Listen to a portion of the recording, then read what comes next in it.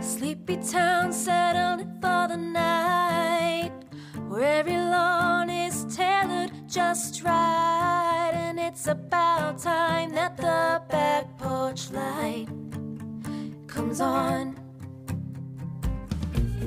At that house down the street,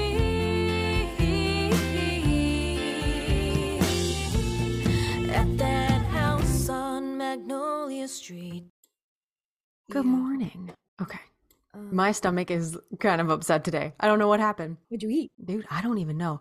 But I feel very old today. Diggity took me the fuck out yesterday while I was like gardening. I stepped backwards and he was already dead set on wherever he was going. He clipped my leg. My knee hurts so bad today. And it's not even the leg he hit. The leg that hurts stayed planted and I did like a 180 into the air, and all I could do was laugh because it was so fucking funny. And Josh, my brother-in-law, was right there watching.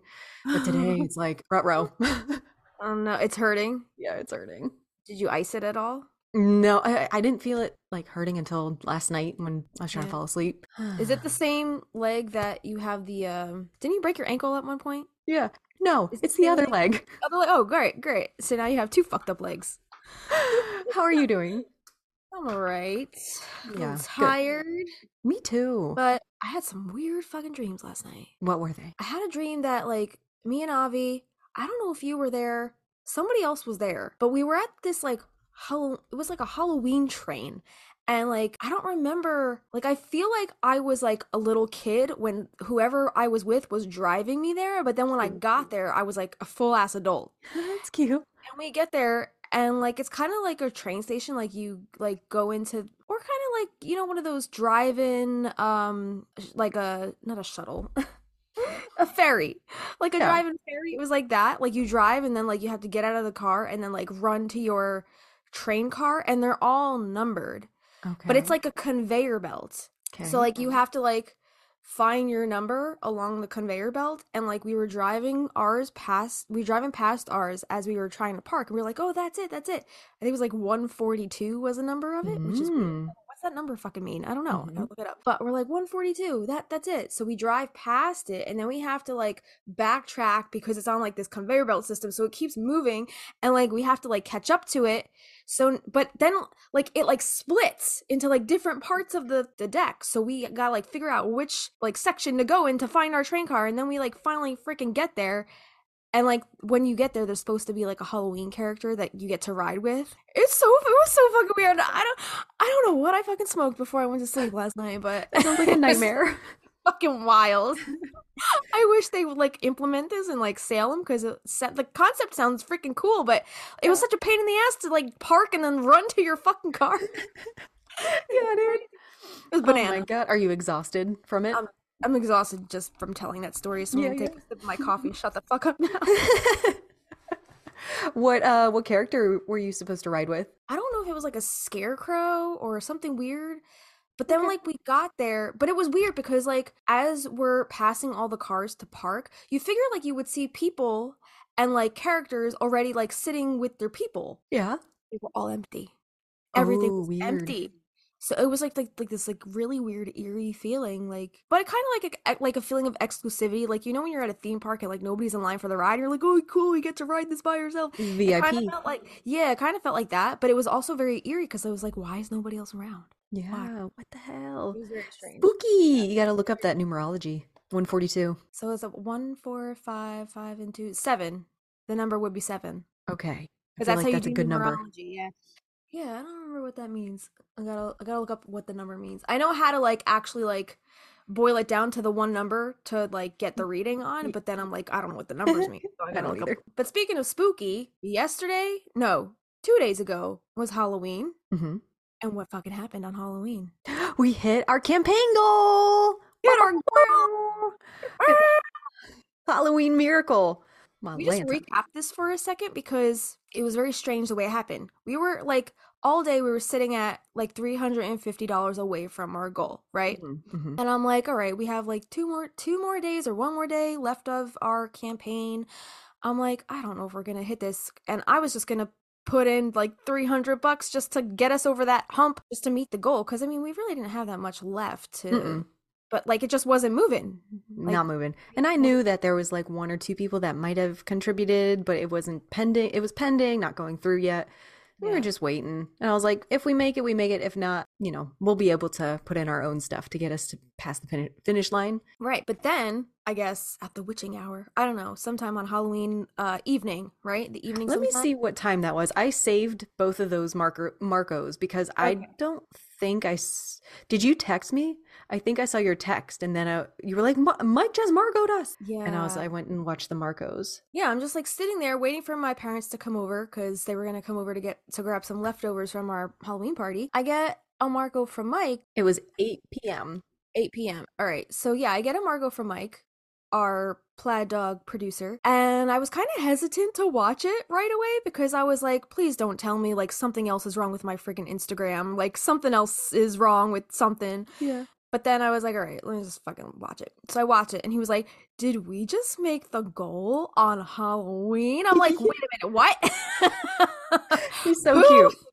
Who put us over the $350 hump? And then I went to look and it was your old nanny boss, right? It was my the woman that I used to nanny her two daughters who are all grown up now, and they're just the sweetest. I called them yesterday just to thank them and catch up and stuff like that. And she's like, you are our third child. We want to see your dreams come true. This is so exciting. This is like a once in a lifetime. And just being with their girls, she was saying like, we couldn't have done it without you. I'm like, are you kidding? You guys would have found a way. They've always been insanely generous people. And it's just really so sweet of them to push us over that last little bit. Yeah, so thank you. Her name's Melanie, right? Thank you, Melanie. Melanie, thank you guys. Thank you so much. And we got a couple more little donations like flowing in after that. Like just kept going. But we just want to thank everybody once again for contributing, donating, and we can't wait to take the next steps to be able to put together these perks for you guys because we owe you guys some stuff. Yes. And then number 2, I guess start planning out these other songs and our next trip back to Plaid Dog because we're going back. Yeah. Yep. Maybe by the time you're hearing this, we might have the next steps in place, in plan, at least. Hopefully. Yeah. So anyway, I just wanted to tell everybody that because that's so exciting. Definitely the beginnings of a Practical Magic concept album, a full EP. It just blows my mind that it happened on Halloween. I know. How we be doing that? I don't know. What are the chances? But I mean, no, there are no coincidences. Mm-hmm. It was perfect. The best gift. Best Halloween gift. Thank you. Thank you again, Melanie, and everybody else who contributed. Yeah. All right. Hey, which hey. Hey, I'm Christina.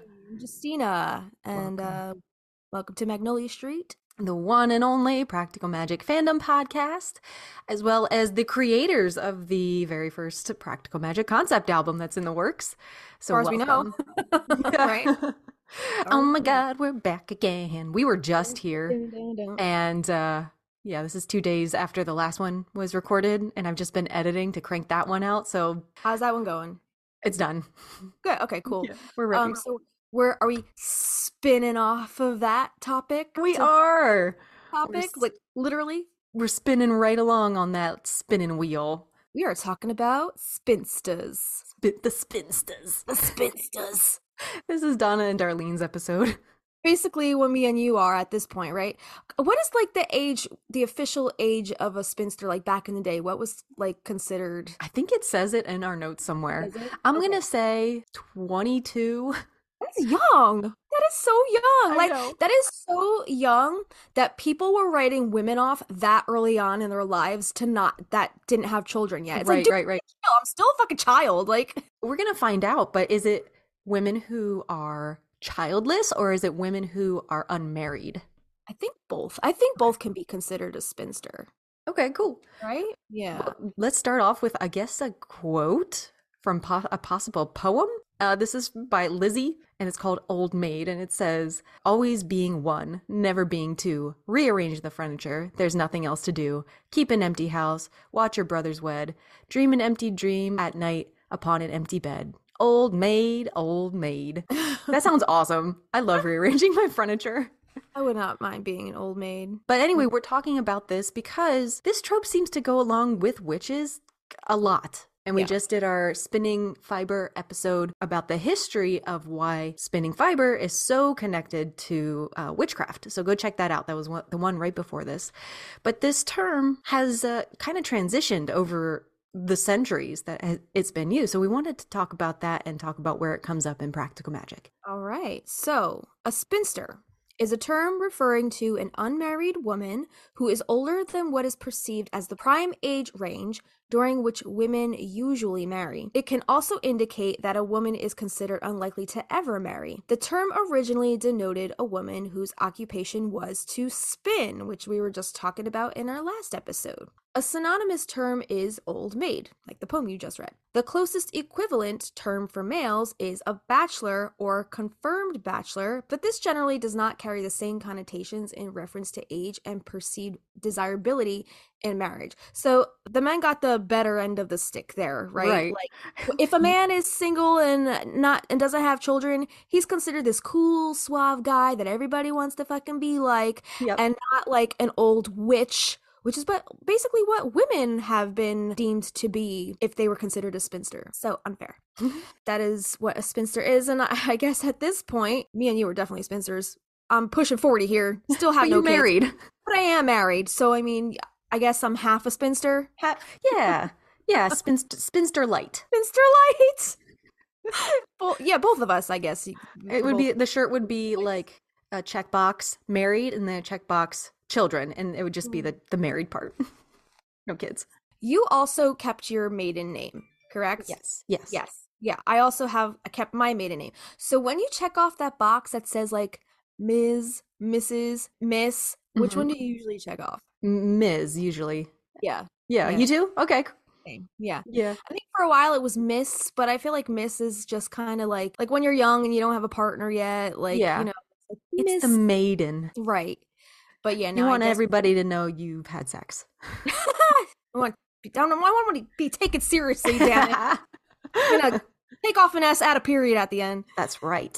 So yeah, Ms., I guess, is more appropriate for an older married woman, but maybe it's the like safe choice for people you're writing to that you don't really know. Yeah. There was a guy at my job when I used to work at PetSmart, and he would call everyone madam. And I thought that was so cute. He reminded me of like the kind of guy that goes to a Ren fair, you know? I love that. But he was so sweet, and I kind of liked being called madam. And he said some people get so, because ma'am is a big thing down here, right? Everybody's ma'am or sir. And he said some people don't like it because they're either too young or they are older, but they don't want to be that age. And he said ma'am has always been kind of like, or madam has always been a safe blanket term. Right. I love that. I feel like madam is just like a woman that's got a lot of money or like well off or just a little bougie on the bougier side. Yeah. Oh, you today, madam? I'm like, I'm good. How are you? All right. So we're going to dive right into the books. So according to Alice, it is forbidden for Owen's women and Vincent to marry. But they do regardless. They all make up their own loopholes and rules. They fake their own deaths, no rings, no witnesses, no living together. They all try and outsmart the, quote, curse. I guess you could say it's a spinster's curse. Yeah. But no marriage. But strange though, because Maria, she had a child. So we'll talk about that. We'll get into her. I tried to add all the women that are considered, I guess, spinsters. Like, would Sally be a spinster? Because she keeps getting married, but they keep... Wait a minute. Widow. Hold on. But is being a spinster really the curse here? Because if we flip the switch here, the only people who actually die are the ones that get married and have the kids. Because Francis and Jet don't have kids, but they're spinsters, so they're fine, in essence. Like, the curse ain't touching them. But Sally and Jillian's mother dies. She dies along with her husband. She's got kids. Who else dies? Susanna and Dr. Burke Owens die. Mm-hmm. They have kids. It's weird to me that Rebecca dies. All the ones who have the kids are the ones actually cursed. They're not the ones, they're the ones dying. I see what you're doing. See what I'm doing? It's not the getting married, it's the having the kids part. That's the curse. The kids part, that's the curse. I think there's a common denominator here. That's I'm so just funny. Just saying. That's so funny. I don't condemn anybody that has children. I love kids. Mm-hmm. I'll be the You're cool a nanny, auntie. for God's sake. I'm a nanny. I'll be the cool auntie, godmother any day. I just don't want to fucking own them. No. Just don't want to own Yeah. them. You literally say we are having a child. Like that's your possession. I don't want yes, that. right. No, I'm good with that. And I don't condemn any of my friends that have children, but I do feel like a sense of whenever one of my friends does have a kid or have a child, and let's not call it a kid, a child, I do feel like there is kind of at that point not a miscommunication, but like obviously, you can no longer relate to them completely. Mm-hmm. Because they have that whole other part of their lives that now they're a mother. Yep. And like we've been nannies, we know what it's like to help raise a child, but in essence, we'll never know what it's like to really have one of our own. You gotta love that little shit unconditionally. Yeah, nope. Yeah. So I feel like there's like kind of like a disconnect once a friend has a child. Mm-hmm. We don't really connect, or we're not really on that same level anymore. Different chapters. Very different. All my friends that do have kids, it's like I see how much it takes to raise a child, and I see their frustrations sometimes, and I'm just like, I feel really bad. And then at the same time, I'm like, I'm really glad I don't have fucking kids. I'm just blown away every single time. Like when parents tell me these crazy stories and somehow these children are not in boarding school, I'm like, y'all have the hardest job. God dang. So we applaud the parents because nope. Okay, I know my limitations. I am not that strong of a person. It's a whole other playing field that I just don't have. I don't think I have the energy for it, especially not at this age. I guess I am a spinster at this point. I'm just like, can't be bothered. Can't be bothered. So we're going to get into, this is the Book of Magic. This is on page 40. To do their best to trick the curse, Jillian and Ben had wed simply and quietly at the courthouse, and Jillian refused to have their marriage officially recorded. Whether or not they were legally married was up for debate. Certainly, Jillian refused to wear a ring. They lived in a two-family house in Central Square where Jillian resided on the ground floor while Ben took the upstairs apartment. Whenever he asked why they must live separately, neither earned much of a salary.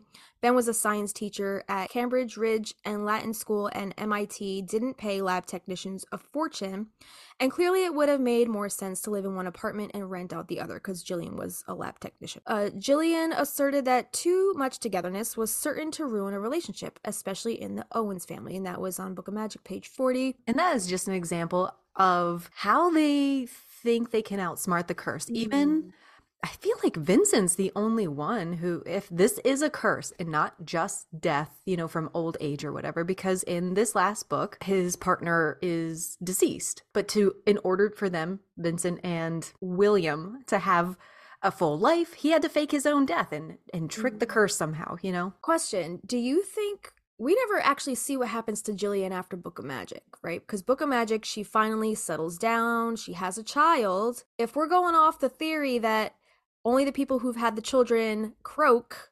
But they had the kid after the curse was broken. Oh, right. Yeah. Okay. So then, yeah, I guess they did dodge that bullet, but she was the smart one. She's like, I'll wait. Wait this out. I'm going to wait till somebody breaks this. Yeah. Somebody else, because I don't have the energy for it. All right. So we're going to talk about Hannah right now. So as you know, Hannah is Maria Owens's adopted mother. So Hannah Owens lived apart from the delusions and bad intentions of men, as deep in the forest as possible, in a small cottage hidden by vines. She had it built by a local carpenter, a fellow no one would hire due to a deformity at birth, and that was on page 9. So again, it's showing spinsters as people who kind of shut them off, I guess, from society because of how they're portrayed or how they're looked at. So pages 9 through 10, the path to her door was made of uneven blue stones hidden by shrubs, so much the better for the difficult going provided protection from prying eyes, and still women from town and from the neighboring farms managed to find their way when the need arose, setting the brass bell to ringing when they knocked on the door. But it's interesting how people always go to them when they need something. But so isolated and hidden away. And that was her choosing. I don't think she's shunned from the town, but the selfish reasons that bring people coming knocking at her door. Wasn't Hannah persecuted before? She was on trial for stuff, I thought. And then after after that. She was like, bye. Yeah. So, I mean, I could see why she would want to leave town and not, I guess, in the spotlight or center of attention or around society, basically. So, even if she did choose to go out there herself, I'm pretty sure she probably felt the pressure from society to, like, not be involved in all that societal conformity. I would have been like, peace. Pages 20 to 21. To study love with an expert is a great gift, and yet Maria wondered why, with access to so much power and magic, Hannah had spent her life alone, without love. What makes you think I have? Hannah didn't look the girl in the eye when she spoke, perhaps for fear of what the sight would allow Maria to intuit, things that were best kept private. There are secrets that must be held close, and most of these have to do with the wounding of the human heart, for sorrow spoken aloud is sorrow lived through twice. All the same, Maria didn't let her questions go unanswered, and now she was even more curious. Haven't you? I've seen no man come near. Did you think I had no life before you came along? Isn't that what Aunt Isabel said to Frances, too? It is, yep. Shit. This notion only caused Maria's interest to peak. She pondered that statement, her mouth pursed, deep in thought. So do you want to talk about Hannah a little more and what she went through before and being betrayed by like a man? Like, it's usually because you've had some kind of trauma with a man that you're like, nope, I'm good. I'm good just being by myself. Yeah. Was it the man that she was with that kind of, I guess, turned her in for witchcraft or whatever it was? I don't remember I remember she was like persecuted once before she moved out to the woods, but I don't remember the details of it. I don't remember either. I think it was a young boy, like a butler boy from one of the castles, the estates, and he earned her trust and he betrayed her and said that she had a tail growing. Yeah. So they brought her in for questioning. Right. Yeah. Okay. So yeah, again, going back to being betrayed by a man, I could see why some women are just like, I don't need to even be bothered with it anymore. Like, it's just it's more a headache than what it's worth. And a lot of these, I'm noticing the spinsters, like the Isabel and Hannah and Aunt Franny and Aunt Jet. Yes, spinsters, but then they have kids like dropped off on their doorsteps. Yeah. They don't have a choice. I mean, well, Hannah, she kind of sought Maria out. She found her in the field, right? But didn't Rebecca put her out there because she knew that there was a witch that lived close by that would take care of her and show her the ways? Was that the reason that she put her out in the field? Or I thought she was just like, she just wanted nothing to do with motherhood, and she was just like, I guess the Fae will take her. I was under the impression that she was more of like, she was trying to make Maria more of like a changeling kind of deal. Like, you know how back in the day they would put the babies out as fairy offerings and then the fairies would take care of the child as one of their own? Well, Maria is Rebecca and Robbie's baby, and Rebecca was married to what's his face, Tom Laughlin. Laughlin, and she had hidden the pregnancy the whole time. So when baby was born, she birthed baby. She couldn't bring the baby home. It wasn't Tom's. Right. Yeah, that's right. Maybe she did put it out in that field with the intention of Maria or with Hannah specifically finding her, or maybe she was just put it out into the field and was like hoping for the best, like somebody somewhere will find it, or the fairies will take her away, or like the fucking goblins from Labyrinth. Oh yeah. I really think she knew Hannah would take care of the situation. Okay. And then she came back looking for her kid, basically wanting to see if she was raised right. Yeah, like what the fuck is that about? Like, you can't have your cake and eat it too. Yeah, you can't. You have no right at that point. Like, you discarded your child like it was nothing. But Hannah took it like a champ. Yeah, Hannah was like, I could take this bitch. Like, Rebecca didn't really have the powers that Hannah had. Mm-hmm. We're going to talk a little bit. Did you have anything else to say about Hannah? No, I think we can move on to Maria. And there's no direct quotes from any of the books that says she is a spinster, but she continuously subverts. Is that the right word? She refuses to marry Samuel, even after everything he's done, because one fuckboy messed her up. Again, like trauma from this one man. John Hathorne abandoned her, and the curse, right, wasn't even a thing until she was on the gallows. And even when she was on the gallows, Samuel still pined for her up until, I guess, what would have been her death, but like she jumped and the thing snapped, but all thanks to fucking Samuel. Yeah. Right? She survived because of Samuel, not because of magic, how they portray it in the movie, but like Samuel literally took a piece of rope that was worn from salt in the sea and everything, and he's like, I know this shit's gonna break. And it did. And, I'm not saying like she owes him anything. This man fucking saved your life. I know. He's been doing everything for you up until now, and you're still hung up on this asshole, and you're gonna stand on the gallows and curse all your generations to come because of that one douche. All right. Yeah. Fuck off. And she keeps playing like, oh, she's so wishy-washy because she's like, no, I can't be with you. But then she's like, I don't know what the passage is like. She crawled into bed and they learned about each other again. I don't know. But like, you can't keep climbing into this man's bed if the answer is no. Right. Yeah. Oh man, bitches be crazy. Bitches be crazy. Oh god. Yeah, She's so me out. I think if Samuel would have stayed away for his better judgment, like she would have stayed unwed. Yeah, that's right. She ended up marrying him, right? At the Yeah. end. Yeah, so I guess we can't necessarily call Maria a spinster because she's done it all. She's gotten married, she's had kids, multiple kids, right? She had another one after Faith. Yeah, I think she, Yeah, so I guess we can't call her a spinster, but it looked like she had a happy life after that. So I don't think my theory doesn't check out there as far as like the curse killing people with the kids, because it seemed like she had a full life. Right. Yeah. It's just cool to pinpoint all of the like the lineage of women and see how similar their stories are. Hers is very much Sally's. Like they have the kids, they don't want to love, but they fall in love. Ugh, God, such a headache. Right. Yeah. Yeah, I guess my theory doesn't check out with Sally either, because Sally, she's the protagonist. She's living through all of this shit, even through like when the curse wasn't broken yet. And she had the kids. She got married, but I 3 guess marriages. but I guess it just took her husband and was like, you're fine. We don't need to take you to. All right. So Aunt Isabel, this is from Rules of Magic. This is on page 21. So Isabel Owens was in the kitchen, her back to them as she puttered about. She was a formidable woman. Her frame might be small, but her attitude was commanding. Her white hair was pinned up haphazardly, and yet despite her age, her complexion was perfect.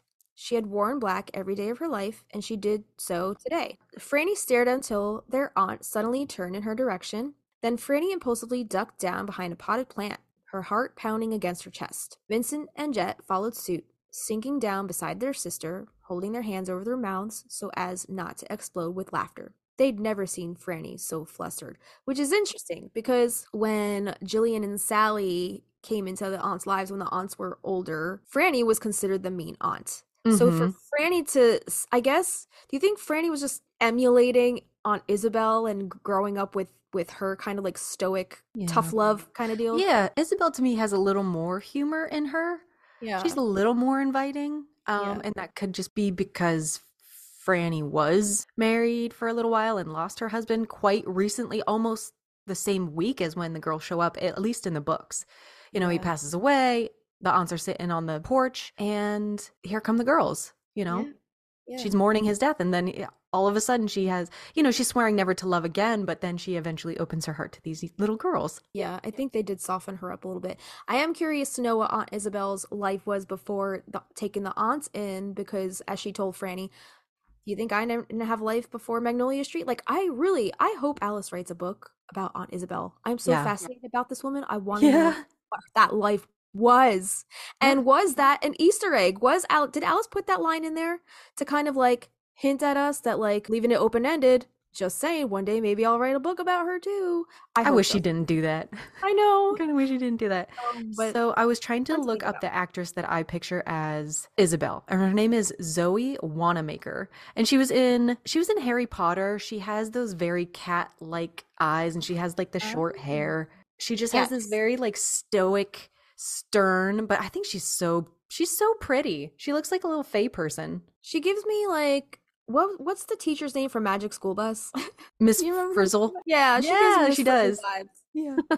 Yeah. She's cute though. All right, so on page 24, this says Aunt Isabel was surprisingly agreeable. Much to their delight, it turned out she couldn't care less about bad behavior. Diet and sleeping habits meant nothing to her. Candy for breakfast, if that's what they desired. Soda pop all through the day. They could stay up until dawn if they wished and sleep until noon. They weren't forced to tidy their rooms or pick up after themselves. Do as you please, she told the siblings, as long as you harm no one. Even though these kids are going there to learn, they're going there to learn from her. She's not there to babysit you. This is Hogwarts. You know what it's kind of like? It's like, when you graduate high school and you go into college, the first time you like sit in a classroom, you raise your hand to go to the bathroom and the professor's like, why are you raising your hand? Yeah, just go. fucking go. And you're like, I can do that? I'm an adult now? Yeah. I'm in charge of myself now? What? This is new. Exactly. I remember feeling that when I first went to college, like right out of high school, and I was like, whoa, this is bananas. Like, but then it's also a little scary because you're like, shit, I'm in charge of myself now. Like, yeah, I you got to can't fuck feed up. yourself, make sure you got clean clothes, you know? Right. Yeah. Ugh. It's a whole other ball game. I kind of Anyway. applaud her for that. Like, I'm Mhm. here to teach you something that could elevate your life. Yes. But you have to take care of your basics. You are an independent, autonomous human. Take care of yourself. Yeah. And I like how that she was kind of like, in essence, without saying it straightforward, like she was preaching, she was encouraging free will. Yeah. You I make love your that. choices. If you fuck up, that's your fuck up. Right. Yeah. Own And it. especially with Vincent sleeping around with that married woman, Isabel knows she's keeping her mouth shut because there are going to be consequences he's going to have to deal with on his own. Yes, and he did. Oh, yeah. Oh, he did. Okay, so on page 25, local people might not like the Owens family. They might cross to the other side of the street when they saw Isabel on her way to the market with a black umbrella held overhead to ward off the sun. But as soon as they were in need, they battled the thorn bushes and vines to reach the porch and ring the bell, knowing they were welcome when the porch light was turned on. There it is. I find it very commendable that these Owens women, despite being ostracized by the entire community, including other women, they were still, once that porch light was on, it was all business, and they were still open to helping these women that were probably assholes to them otherwise. When a friend asks for help, you help them. But they're not friends. That's what I'm saying. They're frenemies. They're all Yeah. frenemies in that town. Page 60. This says, Franny pursed her lips. She had always been a practical girl and was one still. I know there's no such thing as what you say we are. It's a fairy tale, a compilation of people's groundless fears. I thought that too when I first came here. Isabel sat in an old lawn chair. You didn't grow up here? Franny asked, surprised to learn that her aunt had a history that predated Magnolia Street. Did you think I had no other life? That I was born between the rows of lettuce and was an old woman from the day I could walk? Once upon a time, I was young and beautiful, but that is the fairy tale, because it all passes in the blink of an eye. I lived in Boston, under lock and key, not unlike April. I didn't know who I was until I came here to visit my aunts and learn the rules. Franny felt herself flush. What if I don't wish to be what I am? Then you will face a life of unhappiness. Did you accept it? Franny asked. She could see the regret in Isabel's expression. There had definitely been a before in her life. Not fully, but I grew to enjoy it. I guess Isabel went through those same struggles to coming to terms with who she is. Yeah, absolutely. That's why I think she left everything to Franny because they were so similar. And I wanted to touch on two things. The line, it says, it's a fairy tale, a compilation of people's groundless fears. And I think it was the last episode where you and I were talking about the tale that Aunt Franny is weaving at the beginning of the story. To the best of her knowledge, Maria jumped from the platform and survived. And we were saying like it's like a game of telephone. And the other thing was, she said, I didn't know who I was until I came here to live with my aunts. So there were multiple aunts there when she was younger.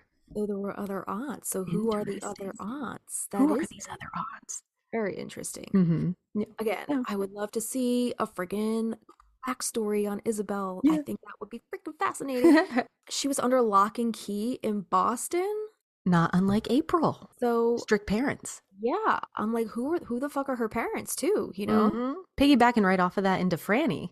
Because she would be the next in line, right? Yep, and this is still from Rules of Magic, and this is on page 364. So this says, that left Sally and Aunt Frances standing on the path. Do you live here all alone? Sally asked. Of course not. Your Aunt Jet is here. You don't have a husband? I did. Once. Sally stared at her aunt. I'm sorry, she said. Franny stared back, a bit shaken at having been asked about Halen. Hay would have been so much better with children. If they had ever had their own, she'd be a grandmother by now. She would be different then, softer, not so quick to frighten small children. Oh, yeah, she'd be a softy grandma because Halen was such a caregiver to everybody as a doctor. You know, his empathy is through the roof. Yeah, but opposites attract, right? You need one strict parent and one parent that's like, do whatever the fuck you want. Yeah. Balance, right? So in the movie, Franny Stocker Channing does mention her poor Ethan. It doesn't specify if it was like a former husband, former boyfriend, brother. What about my poor Ethan? You know, like never says. But she is also really flirtatious with Charlie, whoever Charlie is in town, among others. She's, waving at the town. She's like, hello, boys. We see Uh-huh. at the very beginning when young Sally and Jillian show up on Magnolia Street, how Franny's confidence suggests that she is the master of her domain. So I Mm. think in movie Franny, she likes having the power. I think Franny has male callers, gentlemen callers, For sure. and she just likes to kick them out in the morning, like, you're not staying for breakfast, bye-bye. Do you think poor Ethan, his whole fate was the catalyst for her, I guess, coming into her own as that kind of woman? One He and done? obviously stands out in her mind. Right. Like, I feel like she was giving that relationship with Ethan her everything, and I feel like she maybe thought that was the one, right? Mhm. And maybe the curse got him, and then that kind of hardened her up to everybody else. So now I feel like all the guys after that is probably like one and done. Like, again, like kick them out in the And morning. maybe that is her empathizing with them. Like, I need to have companionship and physical touch, but I'm not going to marry any of these guys because I don't want them to die. I like these guys. Hey, Charlie, Hey, Charlie. looking good. Exactly. Yeah. Yes, 100%. I could totally see that. Yeah. So let's talk about Jet. So after losing Levi, teenage Jet in Rules of Magic grieved like a widow, but she never wed. I guess that trauma just hit her so hard, and it kind of affected her for the rest of her life into adulthood. And up until she died too, right? Like she kind of befriended the Reverend to, I guess, feel closer to Levi. And she had her kind of side piece happening, but it was never, I guess, what she felt with Levi, because she even was buried next to Levi, and this poor man, Raphael? Was it Raphael? Raphael? Yeah, I think Raphael, yeah. She had probably exactly what Franny is doing. She didn't want to lose Raphael, so she never fully opened her heart. She needs some molasses to open up her heart. Yeah. So Jet in the movie, played by Diane Weiss, Jet and Franny are depicted as these solitary women on the outskirts of society, though Jet tries to charm the townsfolk like on their walks. She wants to be a part of the community. She's bubbly. She's kind of forced into spinsterhood, but also choosing to stay there. And in the movie, we don't hear about any of Jet's, I guess, romantic affairs. I mean, with Franny, we know about her poor Ethan. We know she's tried to be with men. But as far as Jet goes, she doesn't ever talk about any of her relationships in the film. So we don't really know what her backstory is like as far as men and romance or even trying to bear children goes. We don't know any of that for the film. If we want to play devil's advocate or play funsies, like next time we watch, we'll have to look at their hands, because I know they wear quite a few different rings. And are those all the rings from their past husbands? Shit. Yeah. I never even thought about it. Yeah, we should go ring spotting. Ring spotting. For the aunts. Oh, it's just so much more evident with Franny that she is the flirtatious one. And when Franny sees her sister, waving, saying hello, she says, Jet, just give it up. Which is weird, because she was just doing the same thing, but just in a different color, I guess. But if you notice what Jet says after that, I don't think Jet is doing it to be nice. I think she's doing it because she knows it bothers everybody around her, because she's like, never. Or do you think it just bothers Franny? I mean, no, it obviously bothers Franny. Yeah, she's just trying to get under her sister's skin. Well, I don't even think it's that. I think she's trying to get under the skin of the townspeople because she knows it makes them so uncomfortable. And I think she revels in that discomfort. I don't think she's like that. Oh, 100%. Why would she say never? I don't know. Like, she's like, I'm not giving up on this town. I don't even think it's that. Like, I think, like, when you have a frenemy or like somebody at the office or at work or in your family even that, like, you see them in person and like you could be callous to them, but you kill them with kindness because you know it gets under their skin. Okay. All right. That's how I see it. All anyway. right. So Jillian in Practical Magic on page 122. This says, when she came home from Del Vecchio's on the night she met Ben, she took a vow never to marry again. She locked herself in the bathroom and lit a black candle and tried to remember some of the aunt's incantations. When she could not, she repeated single forever 3 times, and that seemed to have done the trick because she keeps refusing him, in spite of how she feels inside. Go away, she tells Ben whenever he calls. Kind of like how she said to Jimmy in the movie, go away. Go away. Yeah. She doesn't think about the way he looks or about the feel of the calluses on his fingers, the ones caused by practicing knots for his magic art nearly every day.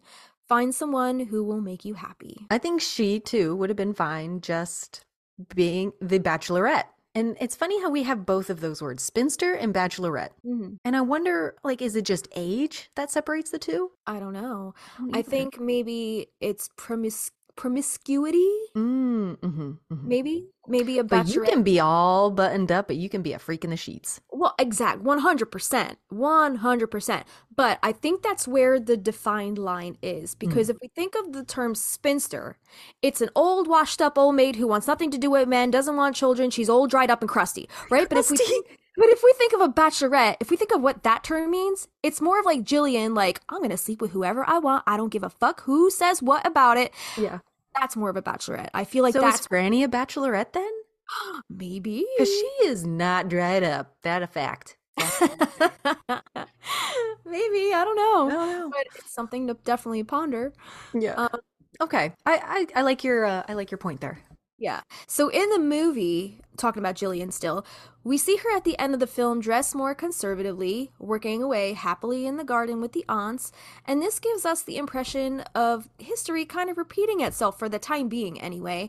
Jillian is content with the life she has seen her aunts live, and she kind of is totally giving auntie vibes at the end of the film. She's got like a button-up Victorian outfit on, a little hat, holding her beets or radishes. She's aunting it up for sure. Mm-hmm.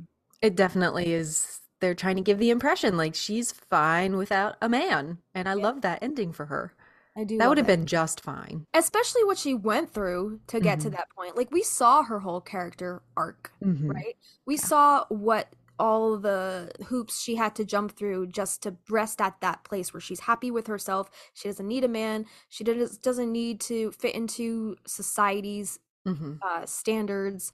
I forgot where I was going with that. It's okay. But yeah, I guess all the trauma, kind of like Maria in a sense, if you get burnt bad enough by one person, that's enough to make you be like, well, fuck it. I don't even want to be bothered with it anymore. Absolutely. Like, I'm fine by myself. Yeah. And her character arc, like you were saying, even though Sally does fling the line at her like, I, me, my, when Jillian was younger and her bachelorette's vibes were much stronger, it was all about Jillian. But we see through the movie that she opens up to the little one. She wants to take care of the little one. She wants to make sure that her sister isn't arrested, that she doesn't lose their daughter. She wants to make sure that the aunts love her, you know, and that the aunts aren't mad at her for just leaving. The fact that back in the day, 22 was considered the age of a spinster, like, I still don't know who the fuck I am. Well, I know who I am now as a person, but like at 22, I didn't know fucking shit about myself. Like, and you're expected to have children already at that age? Like, it just makes no sense to me. Yeah. Do we agree that possibly Jillian would have turned out just like the aunts? Or do you think she is red hot fire poker and would have had a man tried to marry again? Did she try to marry Jimmy? And she didn't try to marry Jimmy in the movie. I don't think so. I don't even think they alluded to that she wanted to marry him. I think she was just having some fun. Because in the book she is married, but in the movie, I know they say she goes through guys, but it doesn't say she's been married. Right. Yeah, I don't know. Maybe she's just happy, just living that bachelorette lifestyle. Good for her. Yeah. And she definitely doesn't need a man by the end of the film. She seems happy as a peach, just picking her beats in her Victorian getup and just watching Sally and being happy for her sister and the love that her sister finds at the end of the film. I think she's just really just lit up by seeing everybody else around her so happy and, you know, not having to deal with her exorcism bullshit anymore. She does lay that line out though of what wouldn't I do for the right guy? Right. So maybe that door's still open. Playing the field. She's living that bachelorette lifestyle. Good for her. So we touched a little bit about Sally, but do you want to talk about her? Whether I don't know, because she has kids, is she considered a spinster?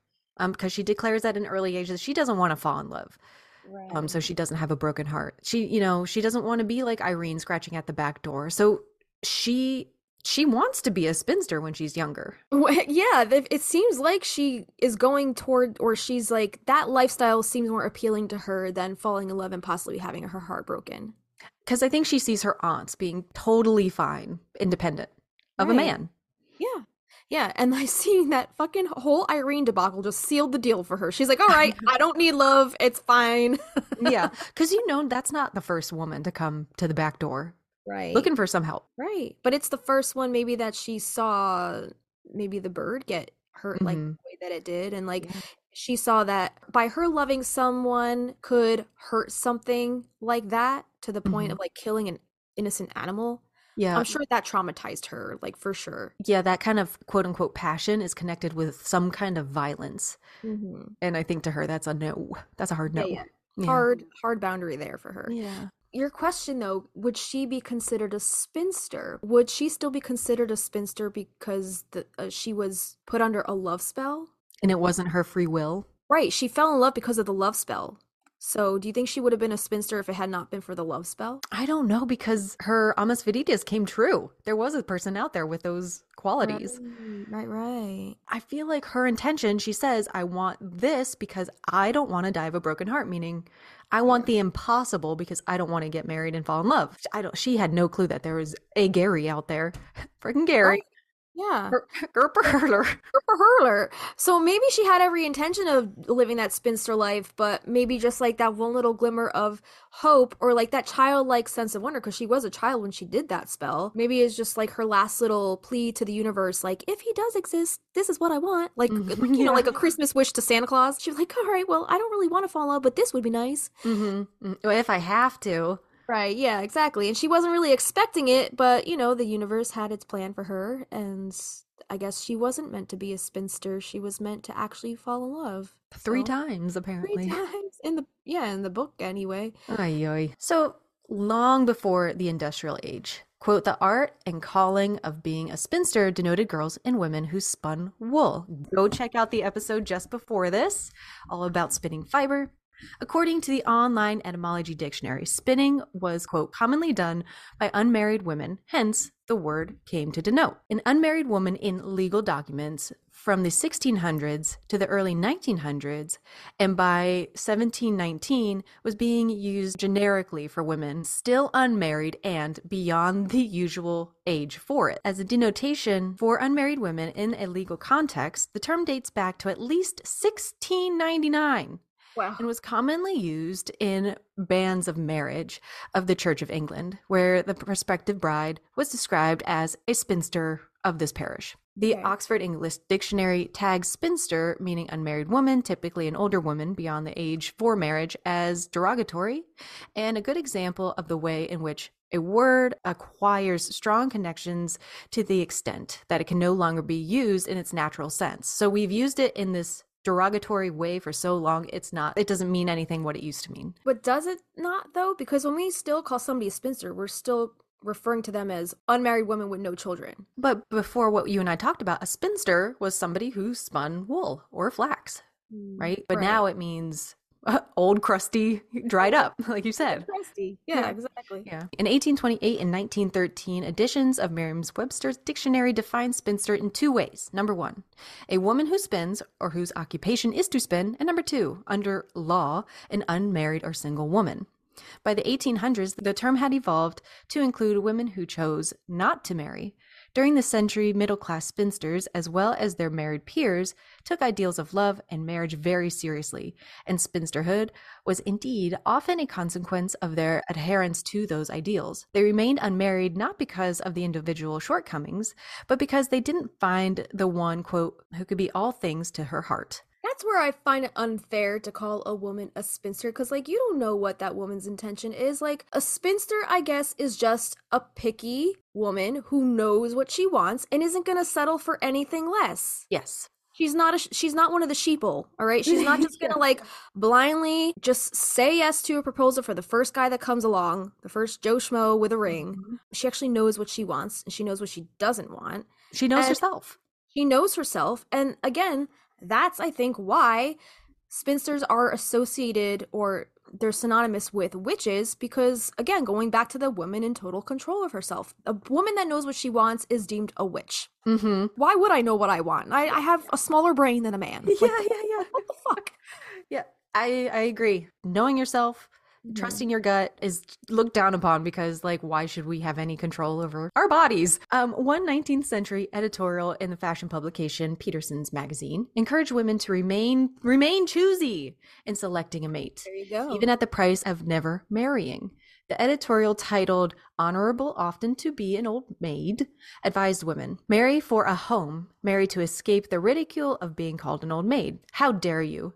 Then pervert the most sacred institution of the Almighty by becoming a wife of a man for whom you can feel no emotions of love or respect even. So they're saying don't dishonor the sacredness of marriage by settling, just what you said. Yeah, I don't think anybody should. But unfortunately, we still see that so much in today's day and age. Like, how many friends have you had that they married the wrong guy just because they wanted to be married and have kids and, like, oh yeah, society standards? And I'm just like, I stand by, and I'm like, it's none of my business, but at the same time I'm like, you're kind of gonna fuck up your life. yeah. And then it's often those people that are the most unhappy and come crying to you about everything, and you're just like, it's not my place, it's not my place, but Yeah. I told you Yeah, sometimes I'm like, I'm there for the wedding, I'll be there for the divorce, and I'm down for the next wedding, whatever you need, And, like, they'll get it right on the next time.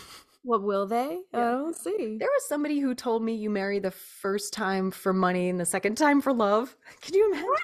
Yeah. I feel like that would be the other way around, because when you're young and dumb, your head is in the clouds. You're thinking of love as like this fairy tale, right? And then when you actually get married, you see the reality of it. I feel like it's the second time around that you marry for the money, because you get smarter at that point. But wouldn't the second time around, you know what you like and you know what you deserve? You're more choosy. And you deserve more money. So the second time you marry for the money. Yeah.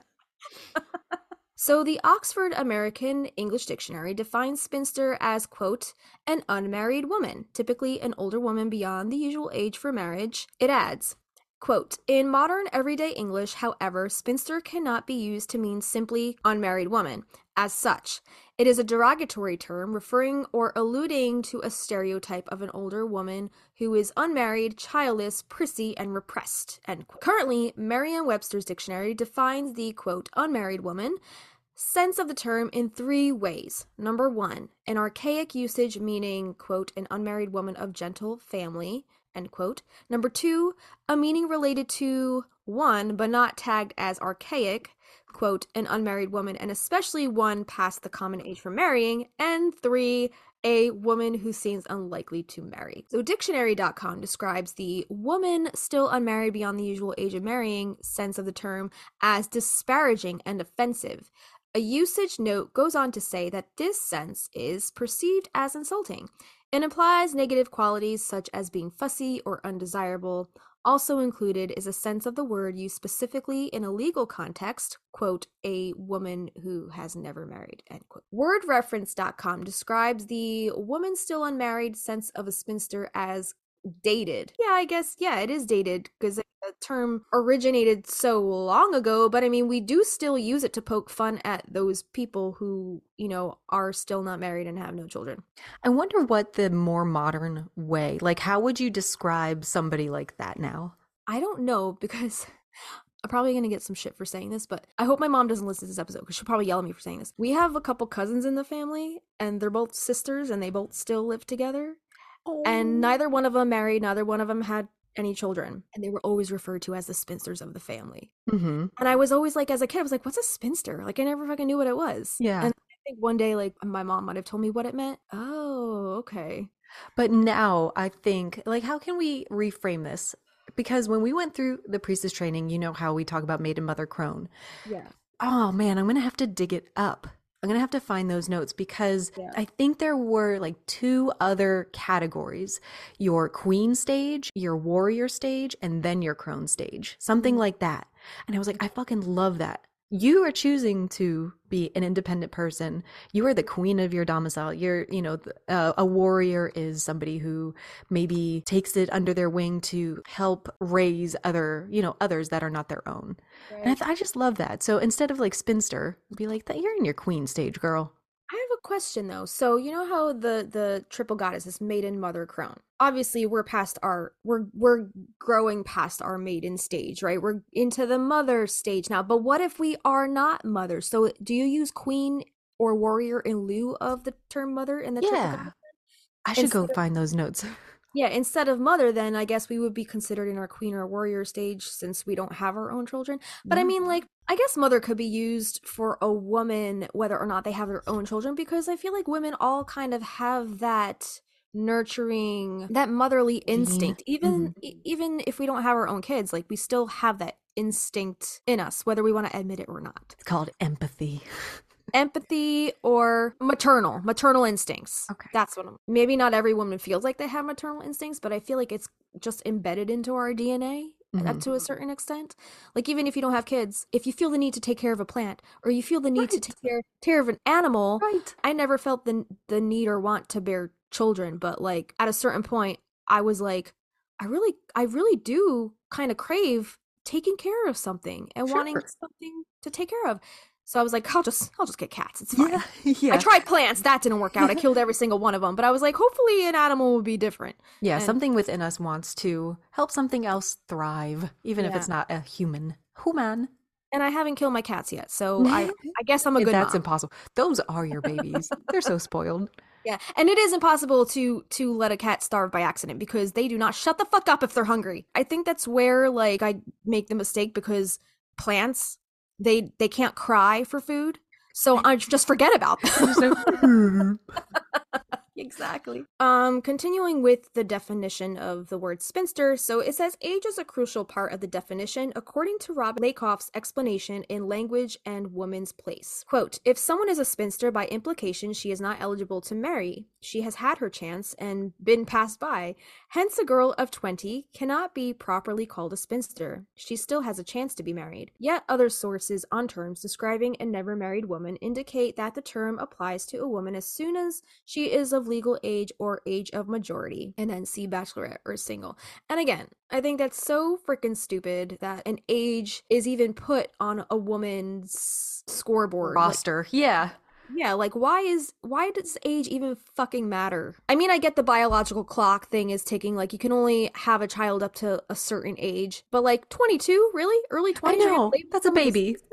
Stop rushing time here. And one more thing I do want to say is that I guess that's why, in essence, I became a nanny, because it kind of did fulfill that maternal instinct without necessarily having to have my own children. Right. Yeah. And Molly is friggin' my child. She's basically my child. I raised her since she was said that. Yeah, numerous times. And you've been with her for many years. She's basically my daughter at this point. And she is really at that age that she you know, she's too cool for school, but she has learned from you for all these years. Yeah. That she has your traits and attributes. And I know, like, I wanted, like, the cooler, older kids that kind of, you know, sometimes took care of us. Like, I was like, I'm going to copy and paste, because I thought they were so cool. And when I was talking to Melanie yesterday, the girls I nanny now are the one is going to college. Oh my God. Oh my gosh. And the other one is dating, and the one is driving. And it was so funny because, you know, as a nanny, your chauffeur, your cook, your cleaner, everything. Yep. And she was telling me that the older one has a gig now where she drives a little boy from point A to point B. And I texted her and I was like, you turned into me. She's like, yeah, I did. It's fun. The money's good. I was like, I tell you what, it is good. Yeah, it's pretty good. And part of me is like, well, I already know, just seeing Molly's track record from like 3 years old, she's always been into all the movies that I watched, the music that I listen to, like, and she kind of emulated me in that way. But I'm curious to see, like, when she gets to that, like, working age, I wonder if she's gonna be a nanny too, because of how, like, she saw me watch her. Maybe. Yeah. So that's very interesting to think about. But you know what she said to me one day? She was like, you're kind of like my mom, but then, like, you're also kind of like you're like in between a mom and a big sister. Yeah. You're an auntie. I just thought that was really cute. It is cute. More on the definition of the word spinster. So the title spinster has been embraced by feminists like Sheila Jeffreys, whose book The Spinsters and Her Enemies from 1985 defines spinsters simply as women who have chosen to reject sexual relationships with men. In her 2015 book, Spinster, Making a Life of One's Own, Kate Bollock has written, quote, to me, the spinster is self-reliant and inscrutable. We think we know what the wife is up to and what the mother is up to, but the single woman is mysterious. I like that mystery. So the term is a useful way to hold on to the idea of autonomy that can get so easily lost inside of a marriage or motherhood. And in 2005, in England and Wales, the term was abolished in favor of just the term single for the purpose of marriage registration. However, it is still often used when the banns of marriage are read by Church of England parish churches. I think that's great. Just single. Single is perfectly fine. You don't need to be throwing around any offensive terms. Yeah. Don't overcomplicate this. Yeah. Men, women, no more bachelorette. The show is just gonna be called Single. Single, maybe not ready to mingle. It's up to me. Yeah. So I popped up an image for you because I touched on earlier that during the priestess training, we went through one of the classes and she shared with us this reimagined moon cycle.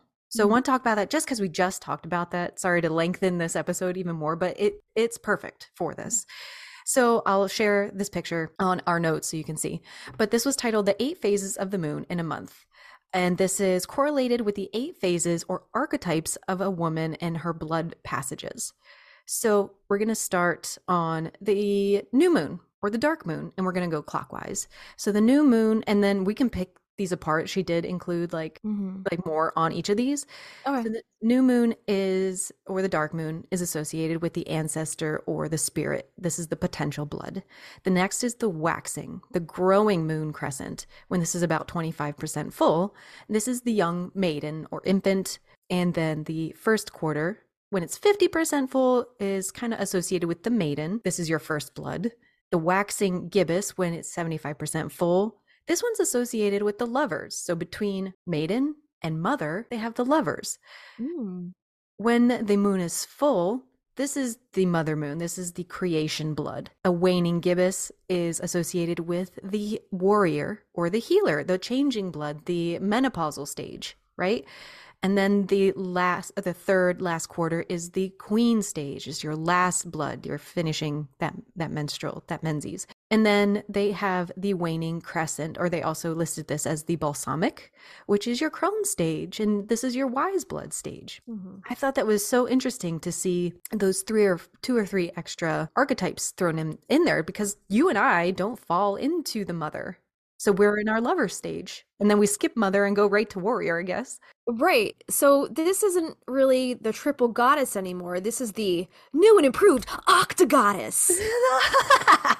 The octogoddess. All right. Can you please put that on a t-shirt?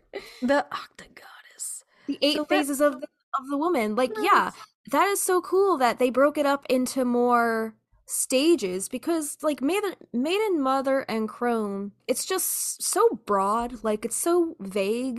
Like I like how this is way more specific to a woman's actual like multiple stages of her life, not just like kind of like just putting it under like an umbrella of just like 3 stages, you know? Yeah, I agree, because there's so much more. Right, there's so much more to us. We are more complex than society gives us credit for. Yeah, I'm trying to just pick out, because we know a lot about the maiden, mother, and crone. So I'm trying to just pick out like the lovers, the warrior, healer, and the queen from these little passages. So let me do that. The healer, the warrior. They say, I call this phase changing blood. And in this phase, there are several ways to appreciate this blood mystery of women. We can consider the mystery from the perspective of the wounded warrior and the healer aspect and the threshold aspect.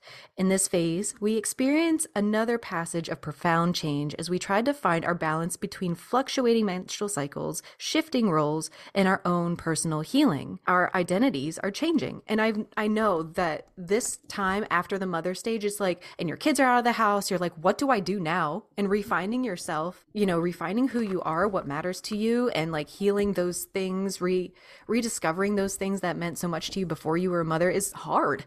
Yeah. Right? In the wounded warrior healer aspect, this blood mystery is more metaphorical. And they say, I add it here as a way to remind us to recognize the blood, sweat, and tears of the woman as she grows in her phase of life of being the teacher, healer, warrior, and being the ongoing mother of the family and career. In her warrior aspect, a woman may be fighting or championing for her family, children, or a cause. She may also be a warrior of self-growth, for this is the time in a woman's life where she is also coming to terms with healing her own wounds, both physically and emotionally from childhood, as well as being a healer and a nurturer of others. But in standing up for ourselves and fighting for our cause, we may face new battles that figuratively draw blood, leaving wounds and scars in our being.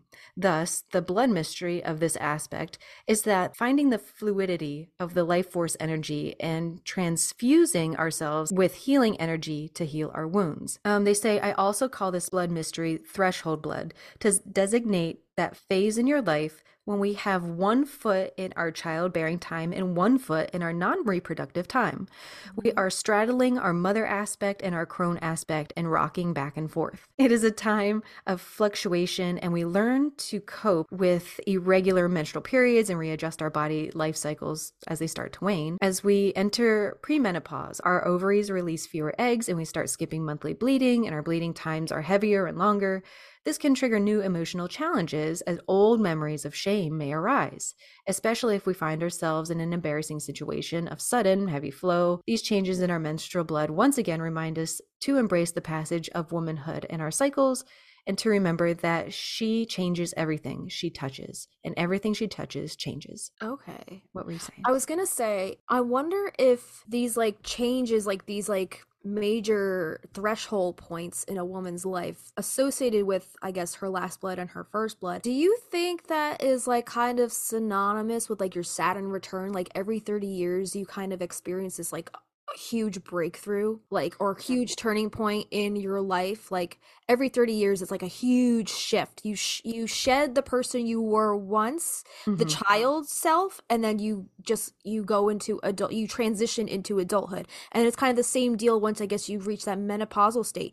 You transition from the mother stage to your crone stage. I know I did not feel like a grown-ass person until I was 30. So Same. from maiden to now considered mother, the mother age, and then from 30 to 60 makes total sense. You're in the crone stage when you're in your 60s, unless you feel more inclined to be in your queen stage, I guess. Right. I also thought it was interesting how in between maiden and mother, they add lover. So like I guess the maiden is like, you're still kind of in your innocence. You're starting to become a woman, but not quite yet. And then once you're not that virginal child anymore, it switches over to lover. That I feel like that's the bachelorette stage mostly. Before you become a mother, you're playing the field. Yeah. Courting and like seeing what the prospects are with different lovers, and just I guess finding out what you really want in a partner. Totally. That's really cool that they added all those other stages, because yeah, life is so complex. I don't think you can narrow it down to just those 3 stages. And I like how it's associated with the cycle of the moon. I think that was cool. So thank you for letting me share that real quick. I love that. That's awesome. Yeah, really cool. I never heard about these other stages before. So no longer spinster, you are a warrior motherfucking healing queen. Right? That's right. That's right. We're going to get into a little bit of research now. So, a 2009 University of Missouri study of 32 women found that modern, quote, spinsters feel a social stigma attached to their status and a sense of both heightened visibility and invisibility. Heightened visibility came from feelings of exposure, and invisibility came from assumptions made by others. So I'm not sure what those assumptions are. I'm guessing maybe that that person is undesirable, that person's too picky, that person can't conceive. Shit like that. Yes, exactly. And none of that is any of anybody's fucking business. Yeah. Everybody leave my body alone. Shut the fuck up. Stay in your lane. Stay in your lane. We all have our own reasons for like why we don't want to be married, why we don't want to have kids. It's not always because you can't conceive. It's not always because you're undesirable. It's just like it's such a complex decision and a huge life decision on whether or not you want to get married or have kids. Like those are not small decisions, which is what society kind of makes it feel like. It's like, oh, just get married, just have kids. Like, oh, sure, are you gonna fucking raise them? Right. Are you gonna put dinner on the table every night? Like, it's it's not boiled down to a simple decision. Right. And it's not anybody's business, so everybody shut the fuck up. And you know what gets flung back at that a lot is you're selfish. Yeah. And maybe I am. I love the relationship I have with my husband. I don't want that to change. And I know kids will change that. And I value him so much and just respect him so much. Like, I just want to keep things the way they are with us. And you know what? When it comes down to it, society is actually never fucking happy. Never happy. Because even when you have a kid, you're doing it wrong. You're raising them wrong. Right. But like, it was like everybody would put pressure on Avi to propose to me before we were even married. He's like, when are you going to get married? When are you going to get married? When are you going to get married? Okay, so we got married. All right. We got married. Is everybody happy now? When are you going to have kids? When are you going to have kids? When are you going to have kids? Yeah, shut the fuck up. Yeah, shut the fuck up. It's none of your business. Anyway, it's a losing battle. We're never gonna win. No. So women and marriage. So women may have not married for a variety and or combination of reasons, including personal inclination, a dearth of eligible men. Dearth. What's a dearth? Oh, dearth. Like Fred Durst? Motherfucker, whose numbers can decrease dramatically during war conflicts, and socioeconomic conditions, that is, the availability of livelihoods for women. Writer and spinster Louisa May Alcott famously wrote that, quote, liberty is a better husband than love to many of us, end quote. Ooh, I like that, Louisa. Social status issues could also arise where it was unacceptable for a woman to marry below her social rank, but her parents lacked the funds to support a marriage within their social rank. In the early 19th century, particularly in England, women would fall under coverture, stating that all property and contracts in their name would be ceded to their husbands. This was particularly common in women who owned businesses. And remember when we were in Salem, we were learning a little bit about remember when we passed by the apple orchard of Bridget Bishop? I was just thinking about this. Yeah, and how like she was only accused of being a witch because her husband passed away, she was a widow, and then naturally that all the land in her husband's name went into her name. And men back then did not like a woman having control or owning property or owning anything. And all you needed to do was look at somebody the wrong way to call them a witch and take their fucking property right out from under them. Yep. All about greed. Is that easy? Yeah. And the distinction, I guess, we can make between a lot of people get the burning times and the witch trials confused. Yes. The burning times, strictly religious in Europe. Right. Yes. Strictly for religious persecution. In Salem, witches were only hung, and it had nothing to do with religion. It was all about land and greed. I feel like if I learned anything new on this trip, that was, the thing. That summed it up. So the First World War between 1914 and 1918 prevented many within a generation of women from experiencing romance and marriage or having children. In modern peacetime societies with wide opportunities for romance, marriage, and children, there are other reasons that women remain single as they approach old age. Psychologist Erik Erikson postulated that during young adulthood, ages 18 to 39, individuals experience an inner conflict between a desire for intimacy, i.e., a committed relationship leading to a marriage, and a desire for isolation, i.e., fear of commitment.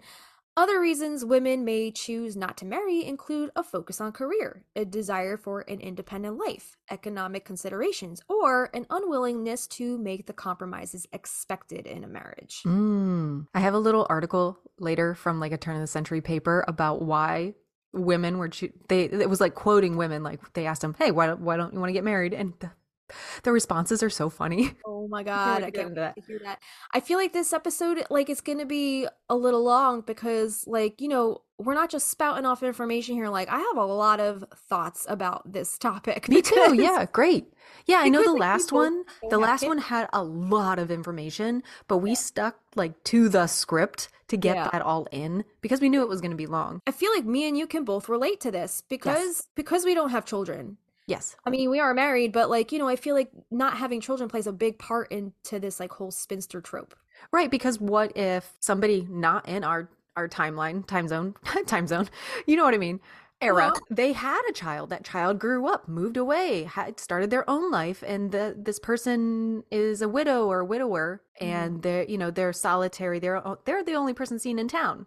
The rest of the town may not know they ever had a kid, and they're considered a spinster. even though they had a child. Yeah, I have a lot of opinions about this. I just Good. fucking hate societal standards, and like I was always like the person to like not conform. Like I feel like there was even a point where I was like, I'm never gonna get married. Me too. Yeah, Yes. 100%. So I completely like I'm very close to this topic. So some writers have suggested that to understand why women do not marry, one should examine reasons women do marry and why it may be assumed they should marry in the first place. According to Adrienne Rich, quote, women have married because it was necessary in order to have children who would not suffer economic deprivation or social ostracism, in order to remain respectable, in order to do what was expected of women, because coming out of, quote, abnormal childhoods, they wanted to feel normal, and because heterosexual romance has been represented as the great female adventure, duty, and fulfillment. Oh, Lord. Oh, bullshit. I mean, I'm a happily married woman, but I feel like that shouldn't be expected of a woman. You do it because you want to, not because you're expected to. Right. Never married women are called anisat, Aanissat, in Arabic, or spinsters or old maids in English. You're better at the French. Take that word. Vielfield? Vielfield? Filfil in French, and Zitelle in Italian, Alt Jungfer in German, Shengnu in Mandarin, Starapana in Polish, and Dr. Torshide in Persian. In Japan, everything but the French. I can't do the French tongue. I'm telling you, you'd say the first little bit and then give up on the second half of the word, and that's what it sounds like. So in Japan, where women had traditionally been expected to marry at a young age, those who were unmarried after the age of 25 were metaphorically referred to as unsold Christmas cakes. Oh, the fuck? In reference to items which are still unsold after the 25th. Oh my God. That's fucked. That's fucked up. On the other side of the coin, let's talk about like some eternal virgin goddesses, like the veneration of deities who choose to remain unwed, untethered, childless. So this is about Hestia, Artemis, Iphigenia, and Athena. So Hestia is the personification of the hearth, and the sacral fire transcends the bounty between humankind and the goddess and gods. She had a major role in female rites of passage, such as marriage and childbirth. Because the mythology as well as the iconography of the goddess Hestia are poorly developed, further implications of her virginity are not traceable. Hestia, so if you do choose to have Hestia in your home as part of your hearth, maybe have an altar to her in your kitchen, these are some herbs you can consider to honor her. These include cooking herbs such as basil, mint, sage, rosemary, parsley, thyme, and dill. Sprigs of herbs such as fresh or dried could be arranged in a small vase. If you would like, you can add some stones or metals. Hestia's crystals are garnet and amethyst, and she could be honored with gold, silver, or brass. Antique silver spoons work perfectly. Go thrift those things. Go get them at Goodwill. So Artemis was the goddess of wild places, flocks, and the hunt. She was named Patina Theron, Lady of Wild Animals, which I'm like, yes, I love her. Yeah. So in the Iliad and the Slayer of Wild Beasts in the Homeric hymns, she had particularly close ties to deer, as indicated by the legend that pregnant women swam to her island in order to give birth, and to bears. Bears play a significant role in the rites and roles of a cult dedicated to Artemis, which were performed by young girls. The stages of the ritual are not clear, but it included libations and spinning and weaving. There it is. And was finalized with a goat sacrifice. Oh, geez. Okay. So herbs for Artemis include cypress. This evergreen tree was often associated with Artemis and was thought to be one of her favorite plants. In classical mythology, it was said that Artemis herself planted the first cypress tree. You could use chamomile. The sweet-smelling herb was another favorite of Artemis and was often used in spells and rituals relating to the goddess. It was thought to have a calming property and was often used to induce sleep and promote relaxation. You can use thyme. This herb was associated with Artemis due to its strong, earthy scent and was often used in rituals and spells relating to her. It was also thought to have protective properties and was sometimes used to ward off evil spirits and negative entities. Entities. And lavender. This fragrant herb was also linked to Artemis and was thought to be one of her favorite plants. It was often used in spells and rituals relating to the goddess and was believed to have those calming relaxative properties as well. So I've never heard of Iphigenia? Iphigenia? Yeah. Iphigenia? Iphigenia. So near the temple of Artemis, there was a shrine to Iphigenia, the daughter of Agamemnon and Clytemnestra. What? Clytemnestra, who on her way to the wedding with Achilles was almost sacrificed to Artemis. A deer was then slaughtered instead of the girl, and Iphigenia was whisked away by the goddess herself in order to serve her on Taurus, the Taurus Peninsula. Artemis was there venerated under the name Parthenos, or as Iphigenia, which confirms the closeness of these two figures.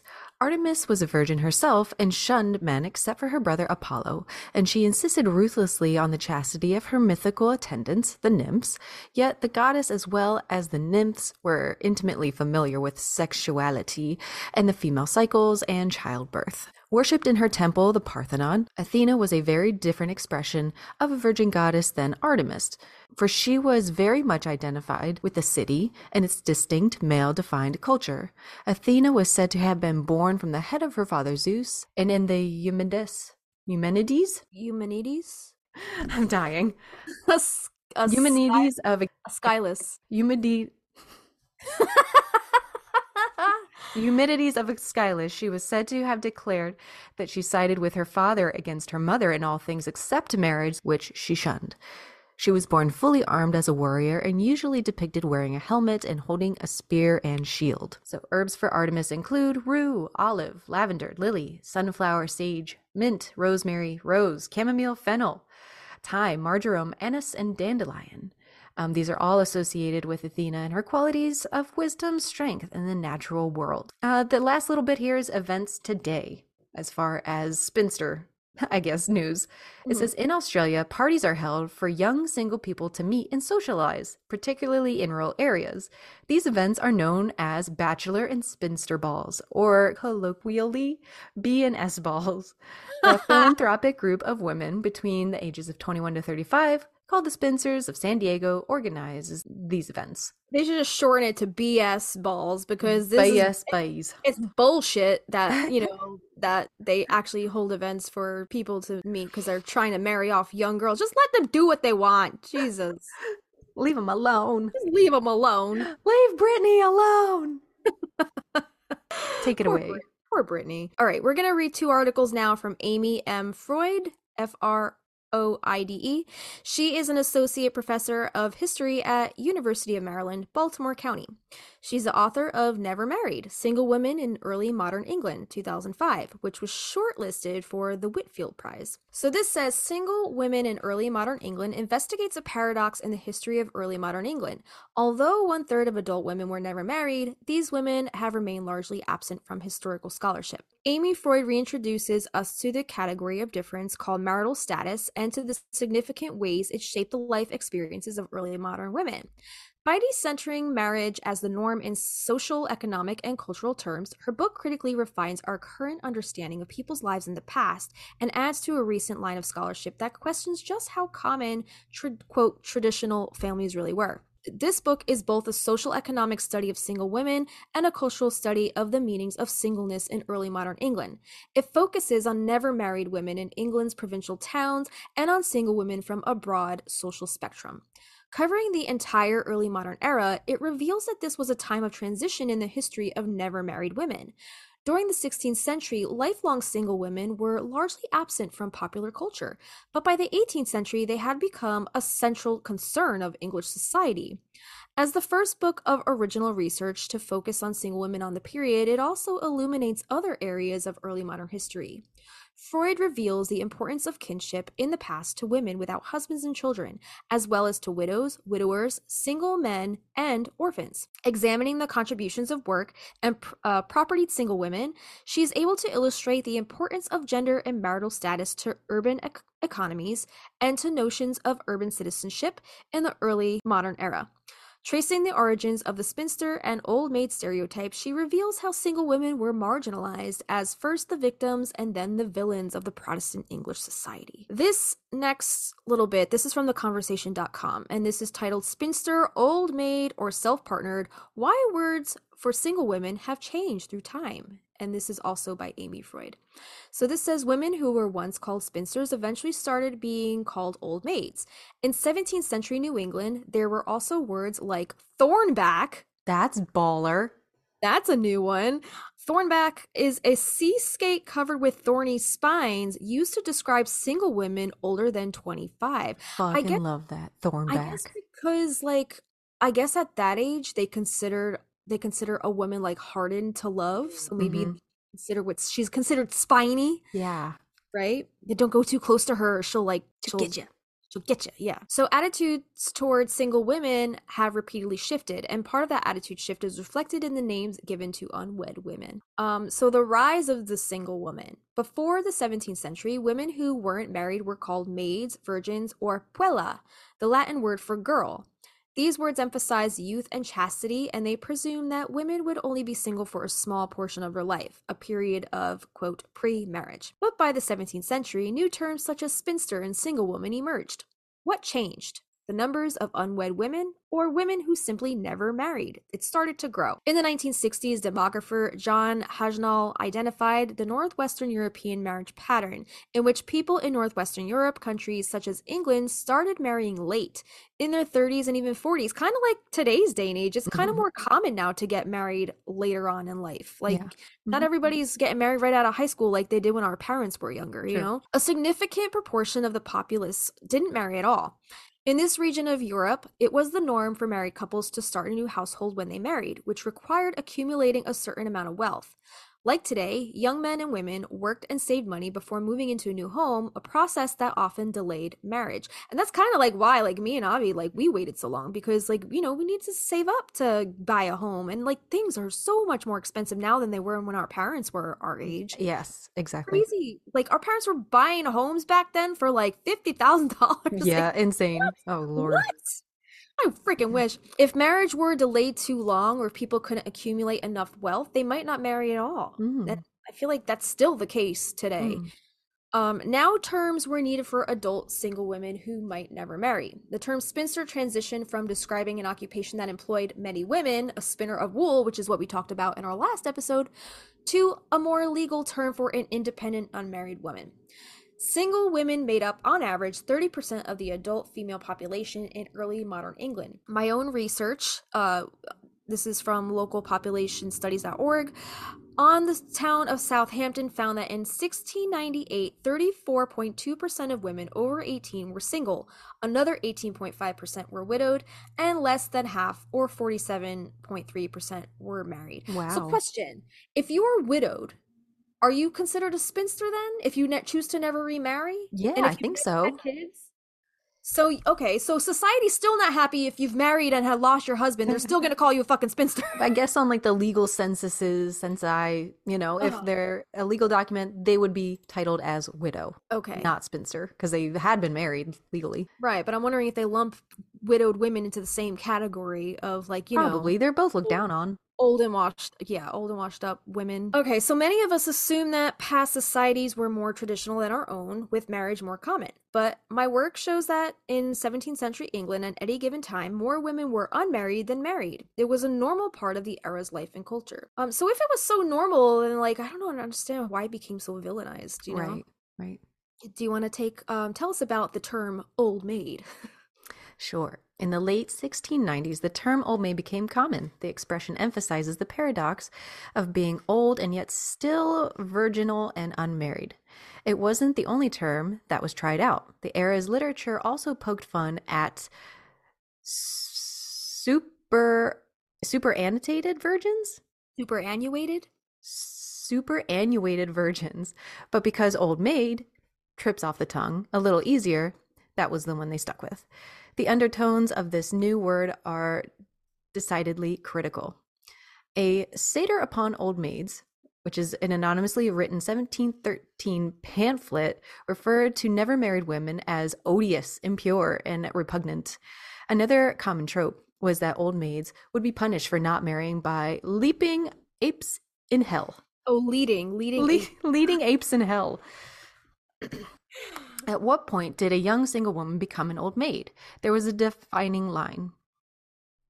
In the 17th century, it was a woman in her mid-20s. For instance, the single poet Jane Baker wrote in 1688 a poem entitled A Virgin's Life that she hoped she could remain fearless of 25 and all its train of slight or scorn or being called old maid. These negative terms came about as the number of single women continued to climb and marriage rates dropped. In the 1690s and nearly 1700s, English authorities became so worried about the population decline that the government levied a marriage duty tax, requiring bachelors and widowers and some single women of means of pay that amounted to a fine for not being married. Do you Fuck know, that. could you imagine being fined in this day and age If for you're not not married. being married? Well, there was a window tax, so money's money. I guess so, but that's so fucked. Um, Question. If you become a nun and you want to live your life to please God and Jesus, are you still considered a spinster if you're a nun? Technically, they're married to Jesus. That's bullshit. It is bullshit. No, yeah, I would be in that camp of frame of mind. Well, yeah, yeah, that's how I would still probably, consider them that, but I feel like society would consider them a woman of God at that point, and maybe she would be able to evade that title as a spinster. You Yeah, know what because I'm saying? religion is everything. I Because mean, now, yeah. yeah, because now she's a pious woman, and like Hmm. she doesn't deserve that mean that derogatory title, Right. She's not dirty. She doesn't want the sex, and she can't have the sex. She just doesn't want it. But a spinster, But it's spinster, but a yeah. spinster. But it's spinster. We need a t-shirt that just says ... but it's spinster.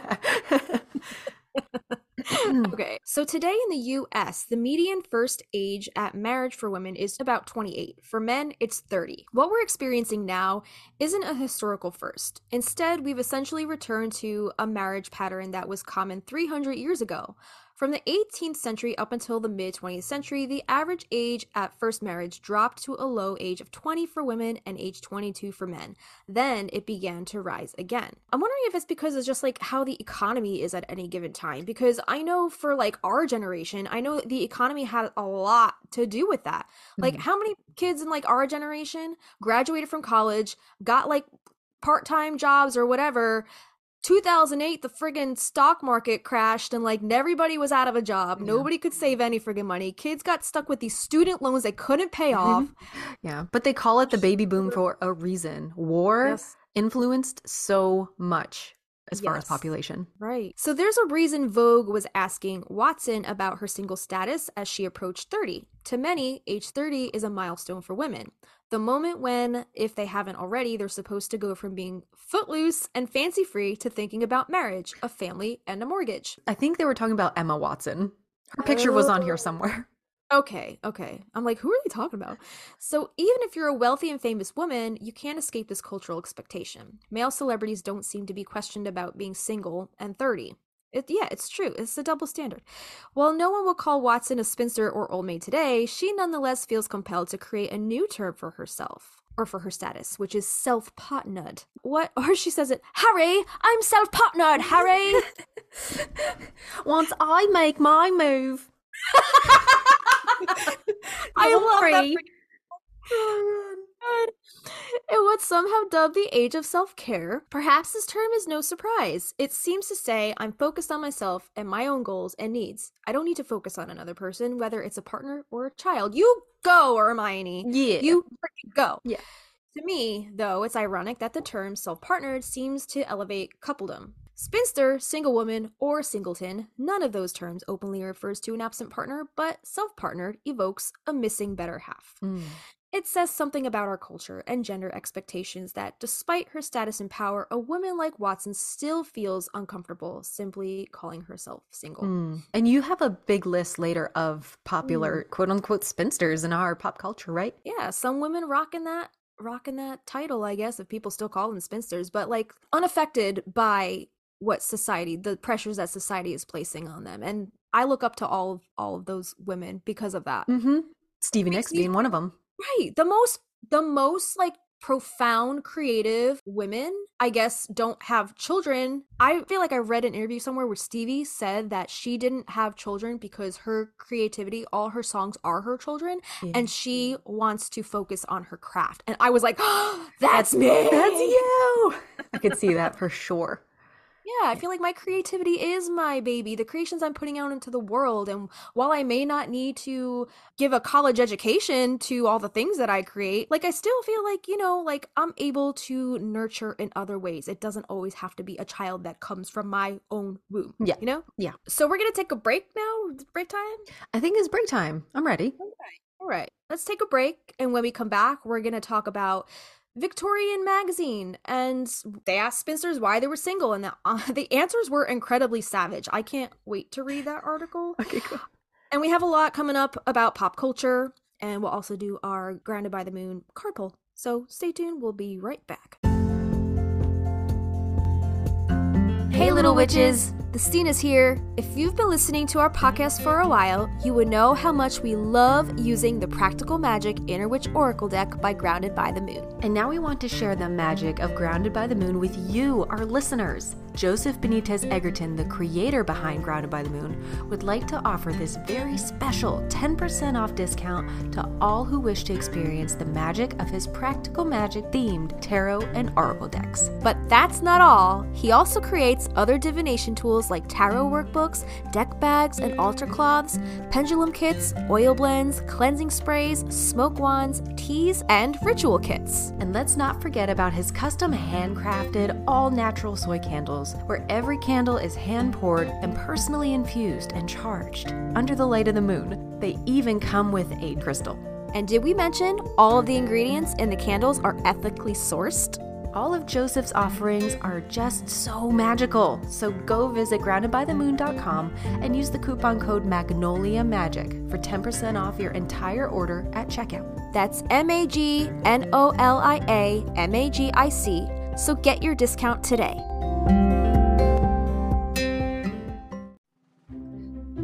You're listening to the Magnolia Street Podcast.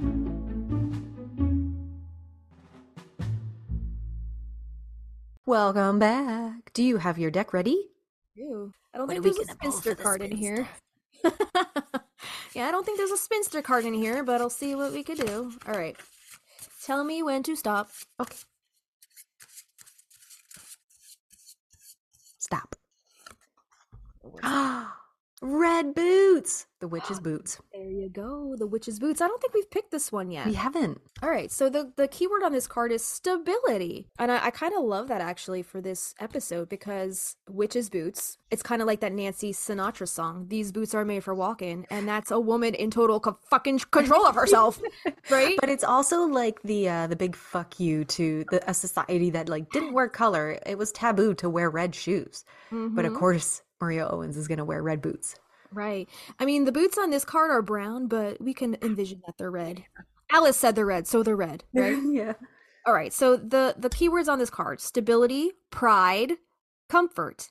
I feel like pride is also kind of a reason why maybe some women choose not to get married, just to give the old fuck you to society. Like they have too much pride to conform to what society expects of them, right? And you ever talk to? I know I have bachelorette friends who live alone, and they're like, I love my house. I love it being the way it is. I know where everything is. It's not a pigsty. I'm not cleaning up after anybody. I love it. I'm so comfortable in my own home. I totally have friends like that too. So this card says, rely on your own strength right now and stand proud. There may be tough times in your future, but it's nothing you cannot handle. You don't need no mans. You don't need no mans. You are strong and stable. Maintain this structure while you go forth on your adventure. Be aware of the footprints you leave behind in your path. Do not be afraid of stepping on someone's toes. Stand up on your own 2 feet and do it confidently. The witches' boots stand securely wrapped with their laces, connected to the witches of Salem and their magic. Embrace the word witch and say it with pride. Use the power of this card, the affirmation, and a black candle to help connect with your inner powers and bring forth your magic. And the mantra on this card is, I walk a true, strong, and magical path. And I really love that. That's like a perfect card. That's such a positive spin on, like, if you are a woman and, you don't want to get married and you don't want to bear children, that's your choice. And Just stand confident in your choices. Don't let society get in your head about that Mhm. shit.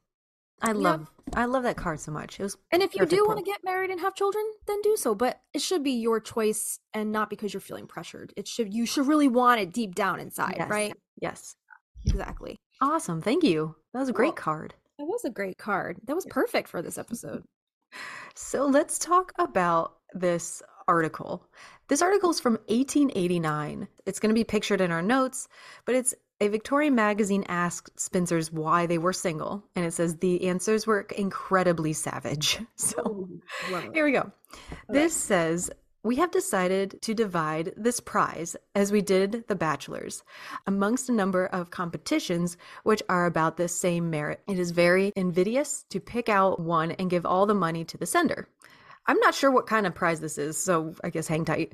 We therefore publish the best 21 that have come to hand and send 5 shillings for each.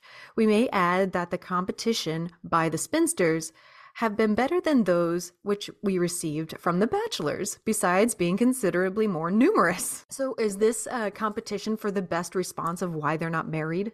That's what I'm wondering. Okay. Yeah, that's what it sounds like. This one is Miss Laura Bax. They're 20 years old. They say, because matrimony is like an electric battery. When you once join hands, you can't let go. However much it hurts. And when embarked on a toboggan slide, you must go to the bitter end, however much it bumps. This next one is from Emmeline Lawrence. 8? 8? Maybe Wait, 28. Maybe there were 28. Okay, I'm like, damn, you're gonna call an 8-year-old a spinster? You're entering an 8-year-old into a spinster contest? This says, because men, like 3-cornered tarts, are deceitful. They are very pleasing to the eye, but on closer acquaintanceship prove hollow and stale, consisting chiefly of puff, with a minimum of sweetness and an unconquerable propensity to disagree with one. This next one was saying that her reason is pretty evident, I think, after she read this advertisement of a man wanting a wife. Okay, so this looks like a want ad, right? Yeah. Okay, so some dude wrote this want ad for a wife. It said, wanted, a wife who can handle a broom, to brush down the cobwebs and sweep up the room, to make decent bread that a fellow can eat. Not the horrible compound you often meet. So this guy, I guess, was a poet. He didn't even fucking know it. Was it rhyming? He was right. Yeah, he is rhyming. Who knows how to broil and to fry and to roast, make a good cup of tea and a plate of toast. A wife who washes, cooks, irons and stitches, and sews up rips in a fellow's old breeches. Wow. And makes her own garments, an item that grows quite highly expensive, as everyone knows. A common sense creature, and still with a mind to teach, and quite exalted, refined. A sort of an angel and housewife combined. Yikes. That is like every man, every woman wants to like run the other way from.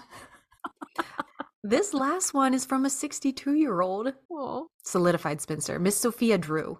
Yeah. As there are so many more women than men, we cannot all hope to marry. But please don't think I am dissatisfied. I am now only a dairymaid. If married, I should be a wife, mother, nurse, housekeeper, chambermaid, seamstress, laundress, dairymaid, and scrub generally.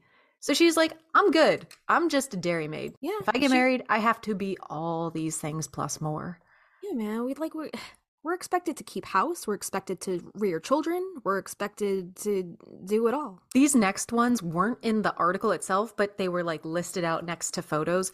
So I'm not positive if these are 1888, 1889 responses, but they were fucking funny.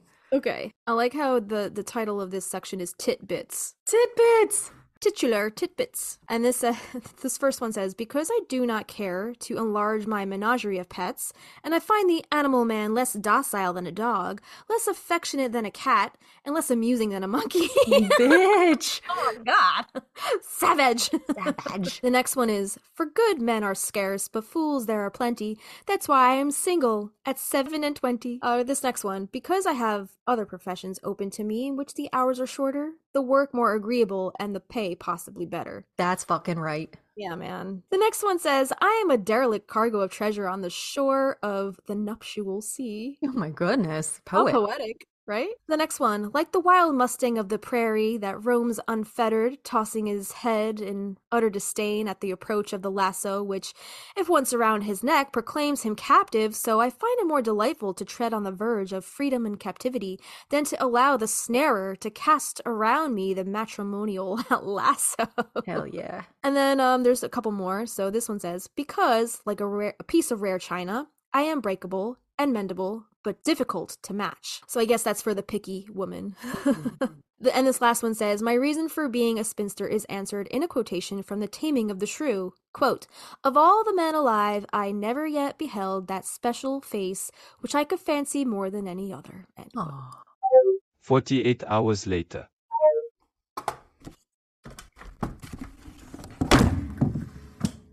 Oh my god. Sorry. Your chaos energy this morning. I'm sorry. Let me let you record. Even your like Marcos were so frantic this morning. I was like, oh my god. Everybody calm down. Calm down. I'm a rippin', ready to go. Listeners don't know this, but this is fucking 2 days later, and I'm a whole new woman. You certainly are. Hi. You ready to get into this? Where do we leave off? Let's see. Oh, the childless woman as failure. Oh no. Oh no. All right, so we're going to talk about the childless woman as failure, or the quote spinster aunt as provocation for the future. And this is by Alexandra M. Hill. So this article is summed up, but the full article link will be in our show notes. So this says, in her article, Alexandra M. Hill explores the role of childless women in the context of neoliberal society and challenges conventional notions of motherhood and futurity. Hill's personal experiences as a childless woman serve as the lens through which she examines these complex dynamics. Hill's article starts with a personal touch as she reflects on the strengths of women in German as an organization. She emphasizes that this organization provides a space for personal experiences, whether you're a scholar, colleague, student, or simply a friend. Hill's personal journey as a childless woman shapes her perspective on the broader issues discussed in the article.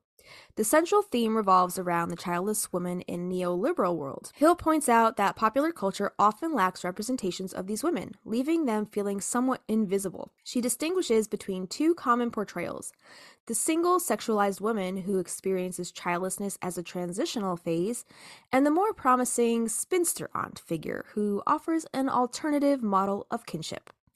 In neoliberal society, childless women are often perceived as failures as they don't conform to traditional gender norms, and they challenge the idea of extended family and societal structures. Hill argues that neoliberalism promotes individualism and consumerism, limiting genuine choices due to structural inequalities. One of the most thought-provoking aspects of Hill's article is the connection between motherhood and consumption. In a neoliberal climate, being a mother is not just about raising children, but also about purchasing the right goods and services for them. This concept raises questions about the impact of consumerism on motherhood and family life. Hill also discusses the consequences of neoliberal policies on gender roles.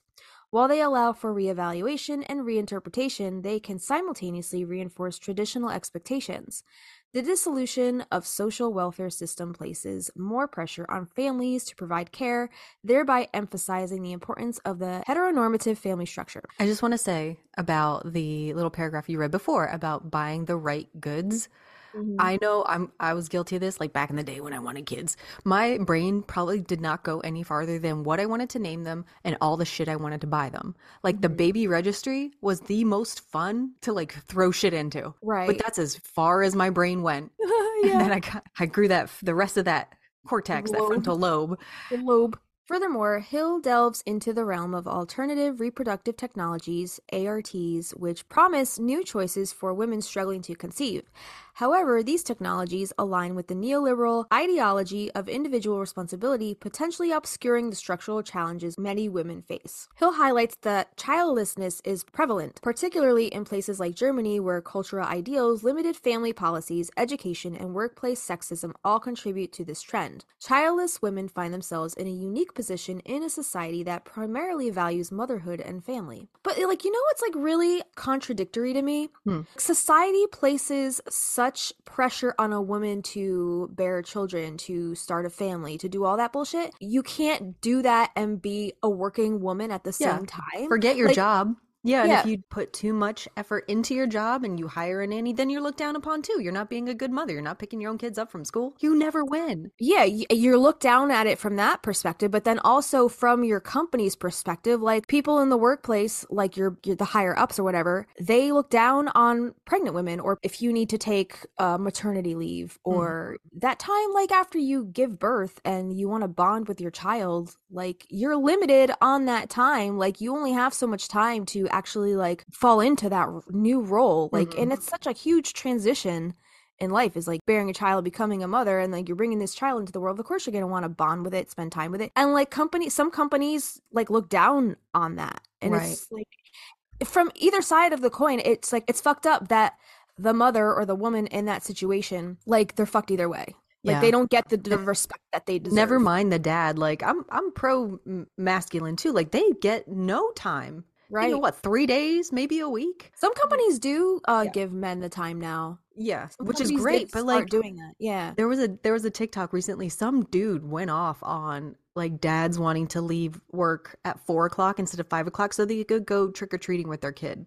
Yeah. I was like, are you kidding? Yeah. Of all the things. There's no way to win in society. Somebody's going to look down on you for something or another. You can't do anything right. Yeah. So just do you. The article introduces the intriguing concept of the spinster aunt as a disruptive force in the linear notion of progress and futurity advocated by neoliberalism. These aunts offer a different model of kinship, challenging the traditional parent-child structure and highlighting the importance of alternative systems of connection and interrelatedness. So I guess in the case of like Jillian and Sally, I guess that would be talking about anybody that's more of an aunt figure challenges the traditional parent-child structure. I think so. I think being a little bit more removed from the core family maybe helps. Like, and okay, if we're talking about Sally and Jillian, like the different vibe that Jillian brings into the household, because Sally is so close to her daughters and has been, you know, she can't see the forest for the trees. Sometimes maybe these smallest little molehills are more mountains, and maybe Jillian's presence can help bring a little more grounding. As flighty as Jillian is, I feel like having that outside perspective from somebody her age, you know, I know the aunts are in the picture, but somebody her age to be like, listen, it's not that big deal. She wants to go get her nose pierced. Who gives a shit? You know? Take the Advil or whatever in the show. Oh, and then Sudbury. Yeah. Take the Advil. So to conclude, Hill's article encourages us to rethink the roles of childless women in a neoliberal society and the dominant narratives around motherhood and choice. It emphasizes the need for multifaceted and inclusive models of social interrelatedness, particularly as government-funded care networks become scarcer in an increasingly privatized world. This next article was entitled, Who Were the Modern-Day Witches of Savok? Spinster Sisters under suspicion after archaeologists find an ancient Cornish witch pit. Witch pits were still being used until at least the 1970s. Wow. Okay. That's recent. Yeah. A recent coven of Cornish witches, first formed in the 1640s, has been digging pits lined with animal skins, bird carcasses, and feathers as recently as 1970s as a part of a fertility ritual. It was revealed today. Since 2003, archaeologist Jackie Wood has uncovered numerous shallow rectangular holes near the hamlet of Savok. It is believed by locals that two spinsters of the village who passed away in the 1980s might have been part of a coven of local witches connected to these pits and potentially transmitted their knowledge. This reminds me of the witch bumps? Oh, the 13 bumps? Yeah, a little bit.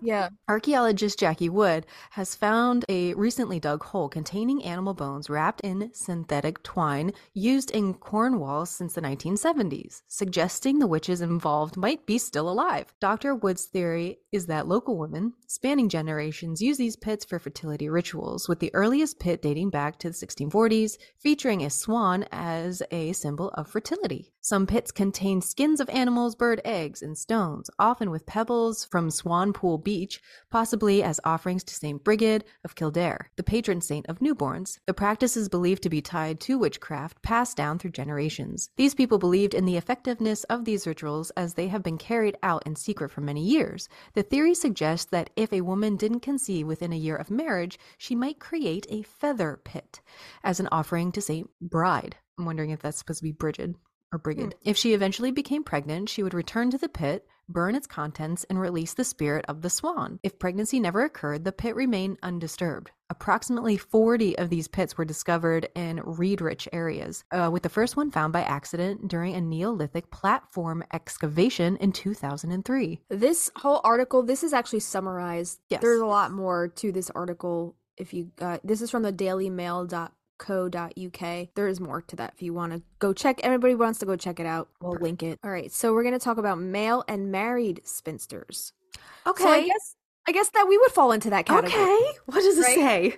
Okay, so you don't just have to be childless. Like, you can also be married and childless and still be a spinster, right? I'm ready to dive in. This is a Gestor article, and this is by J.H. Baker. It's from the American Journal of Legal History, Volume 21, Number 3. This is from 1977. So this is summed up. This is about a 5-page long, I guess, thesis or article or whatever you want to call it.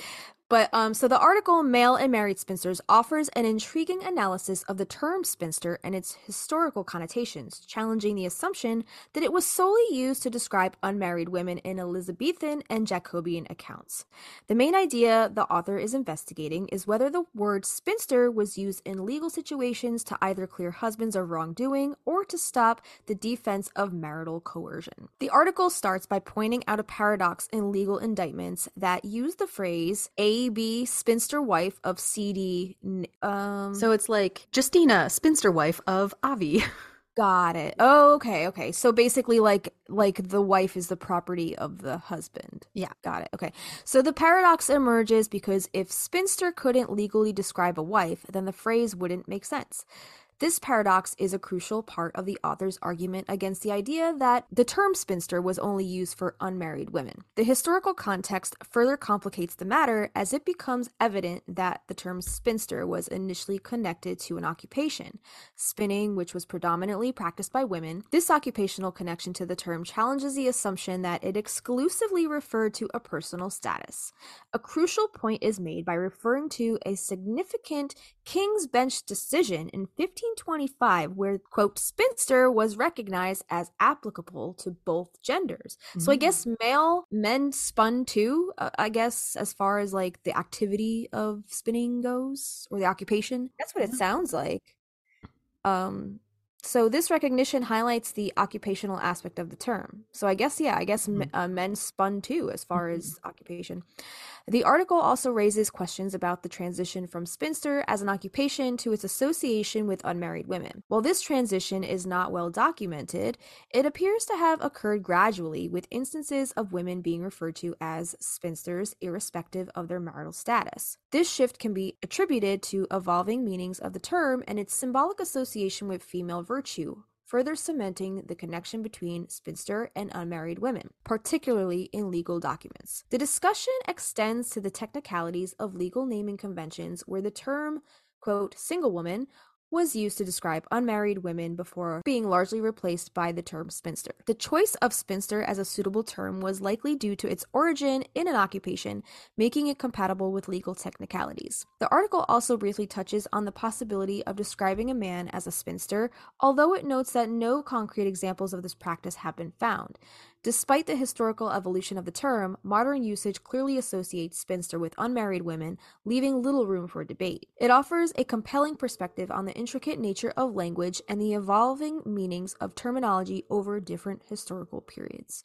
I guess I should go dive into those 5 pages and really dig out if spinster can be applied to the both of us. Yeah. Yeah. So let's talk about spiders again. We really went head over heel last episode about spiders, but there's more. And it says the first part of the text, this is summed up, I guess.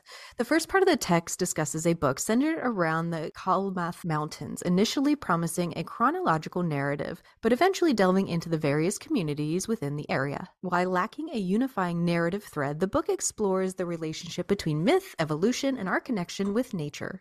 It introduces new conceptual tools, proposing that the development of myths will influence how we manage the wilderness, even suggesting the use of Bigfoot as a potential element in modern mythology. Okay. The second part of the text focuses on Spiders and Spinsters, Women and Mythology by Marta Weigel. This comprehensive sourcebook explores the depiction of female figures in various myths across cultures, including Judeo-Christian traditions, classical Greek, and Native American cultures.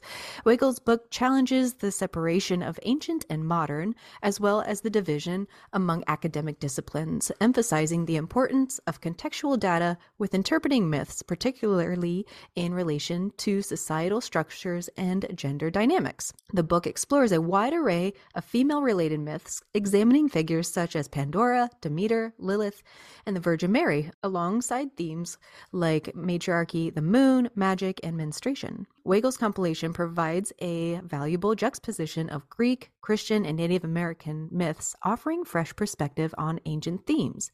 The volume's interdisciplinary approach underscores the significance of these female-centric mythologies in various fields, including religion, anthropology, literature, psychology, philosophy, folklore, and natural sciences. Weigel's inclusion of diverse interpretations, including those from scholars with feminist perspectives, adds depth to the analysis. The book sheds light on the societal and historical context surrounding these myths, providing insight into the sources, interpretations, and the significance of myths in different societies. The text challenges the prevailing narrative of, quote, our truth versus, quote, others' misguided beliefs, emphasizing the myths encapsulate beliefs, social structures, and moral systems that often reflect the interests of specific groups, primarily male-dominated. Weigel's approach highlights the continuity between ancient and modern beliefs, presenting myths as the reflection of social values and norms by including ethnographic and historical data. The book underscores the importance of understanding the context in which myths originated and how they have evolved over time. For instance, Weigel references the work of Murphy and Murphy with the Munduruku, highlighting the significance of considering social context along mythical texts. I'm not sure what that is. Munduruku. Munduruku. Indigenous people of Brazil living in the Amazon River basin. Ooh, okay, cool. That article really, I feel like that really didn't tell me much, though, about spiders. No, not really. Is this a book? Let me see. You can get a paperback on Amazon for $7. Oh, yeah. $7.97. It analyzes the treatment of women as heroines, goddesses, spiders, Amazons, and figures of wisdom in the folklore and mythology of the Americas. Awesome. Yeah, so I'm not sure how much of that book is like talking about spiders as spinsters. Right. I'm wondering if it's more of what you and I discussed in the last episode. Oral tradition of spinning tales and spinning fiber. Yeah, maybe kind of like a Women Who Run with the Wolves type of book. Exactly. That. Yeah. Like, you know, like just a lot of lore and using women as archetypes. I'm sure that's an interesting read. I'd like to get my hands on that. And you can too for $7.97 on Amazon. All right, so let's talk about hen wives, spinsters, and lollywillows. What's a lollywillow? I don't know. You had linked this, and I was like, what the heck is this? I linked this one? Uh-huh. This was taken from terrywindling.com. So in the tumultuous era following the World War I, British society experienced a profound upheaval in gender dynamics, largely attributed to the war's impact. The resulting shift saw women taking on new roles and responsibilities, and despite many job opportunities fading post-war, some newfound liberties endured. The granting of partial voting rights in 1918 to select women over 30 marked a significant milestone, yet societal pressures persisted, compelling women to conform to traditional norms. The loss of a large number of young men during the war intensified the narrative of the surplus woman, prompting a redefinition of the spinster as a social predicament. This trend, coupled with the popularization of Freudian ideas about sexual repression, cast elderly virgins as pathologically unfulfilled. While some authors reinforced these new stereotypes, others like Radcliffe Hall, Winifred Haltby, and Vera Brittain depicted the struggles faced by unmarried women with empathy. Novels such as W.B. Maxwell's Spinster of This Parish and F.M. Mayer's The Rector's Daughter echo themes present in Sylvia Townsend Warner's Lolly Willows. Rector, I hardly know her. Lolly Willows, I guess, is a book, although the titles of the latter underscore a distinctive focus on individuality rather than social and familial roles. Townsend Warner's personal life as a feminist, leftist, and lesbian living in the countryside serves as a significant backdrop to her works, which extend beyond quaint village narratives. Beneath their polished surfaces, her stories carry a biting wit, profound wisdom, and incisive social critique akin to Jane Austen's style. Virginia Nicholson's Singled Out offers a rich exploration of the lives of single women in interwar Britain, enhancing the understanding of Townsend Warner's context and themes. To delve deeper into Townsend Warner's life, Claire Harmon's biography, her correspondences, and Valentine Ackland's memoir provide valuable insights. The Henwife, a symbolic figure embodying the fusion of the magical and domestic, exemplifies the wisdom and influence passed down among women in communal settings. However, the role of hen husbands remains shrouded in mystery, existing as an enigmatic aspect of folklore and fairy tales. We dive a little bit deeper into, I think I put an article more below about female authors who have been, why are so many female authors deemed spinsters? There's a lot of like spinster type single childless female authors in history. Yeah, classic literature. Right. And I don't know why it's a trope, but it exists. So I'm interested. I'm curious. To read those articles a little later on. Yeah. All right, let's talk about reclaiming the spinster, and this is from 2019. Hearkentoavalon.com is where this comes from. And they say, I think the spinster needs rebranding. Just like you and I talked about, we need a new word. Like queen or warrior, you know? Yeah. A spinster has come to mean what a woman is not instead of who she is. A spinster has been defined as an older, unmarried woman, as if marriage was the utmost importance in defining oneself.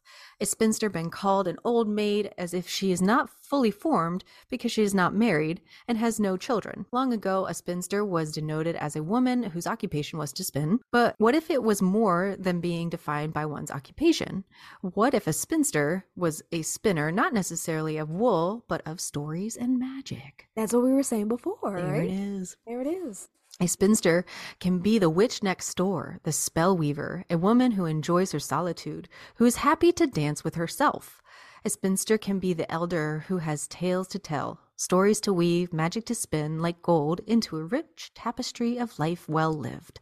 Yeah. Oh, I fucking love that. Phoebe McFudgeon Nix is who comes to mind when you read that whole paragraph, because like she is the quintessential storyteller of our time, and I think she was married once, but like it was like a fluke. Like I think it was like for a kid's sake. Yeah, for the kid. She married her friend passed away. She just married her ex-husband which I think that kid is still part of her life. But I mean, she didn't have to marry the guy to prove it, you know. Maybe for tax reasons because she was making money. Maybe yeah. I mean, yeah, that makes sense. She wanted to make sure her friend's child was set for life, you know. So I'm sure she felt a lot of survivor's guilt in that aspect. She has always made it a point to let people know that she is childless by choice. Because she's so indebted to her craft and her storytelling, and that to her is fulfilling enough. She doesn't need to bear a child to fulfill, I guess, that part of her life. I wonder who her significant other is. Right, like right now? Yeah, like right now. You know she's getting it. I think she's just playing the field. I think she's Franny. She's like, all right, get the fuck out in the morning. Yeah, and totally 100%. She did actually, I don't know if we talked about this in the Stevie episode. She got pregnant, I think, with Don Henley's child. Oh, wow. He actually had an abortion. Okay, I think I knew that. I didn't know it was Don Henley's kid. Yeah. So Wow. she is like legitimately childless by choice. Like Mhm. she chose to never want to bear children. Atta girl. To each their own, right? Then wouldn't more women long to be spinsters as we age? We may take lovers, but we would remain totally ourselves.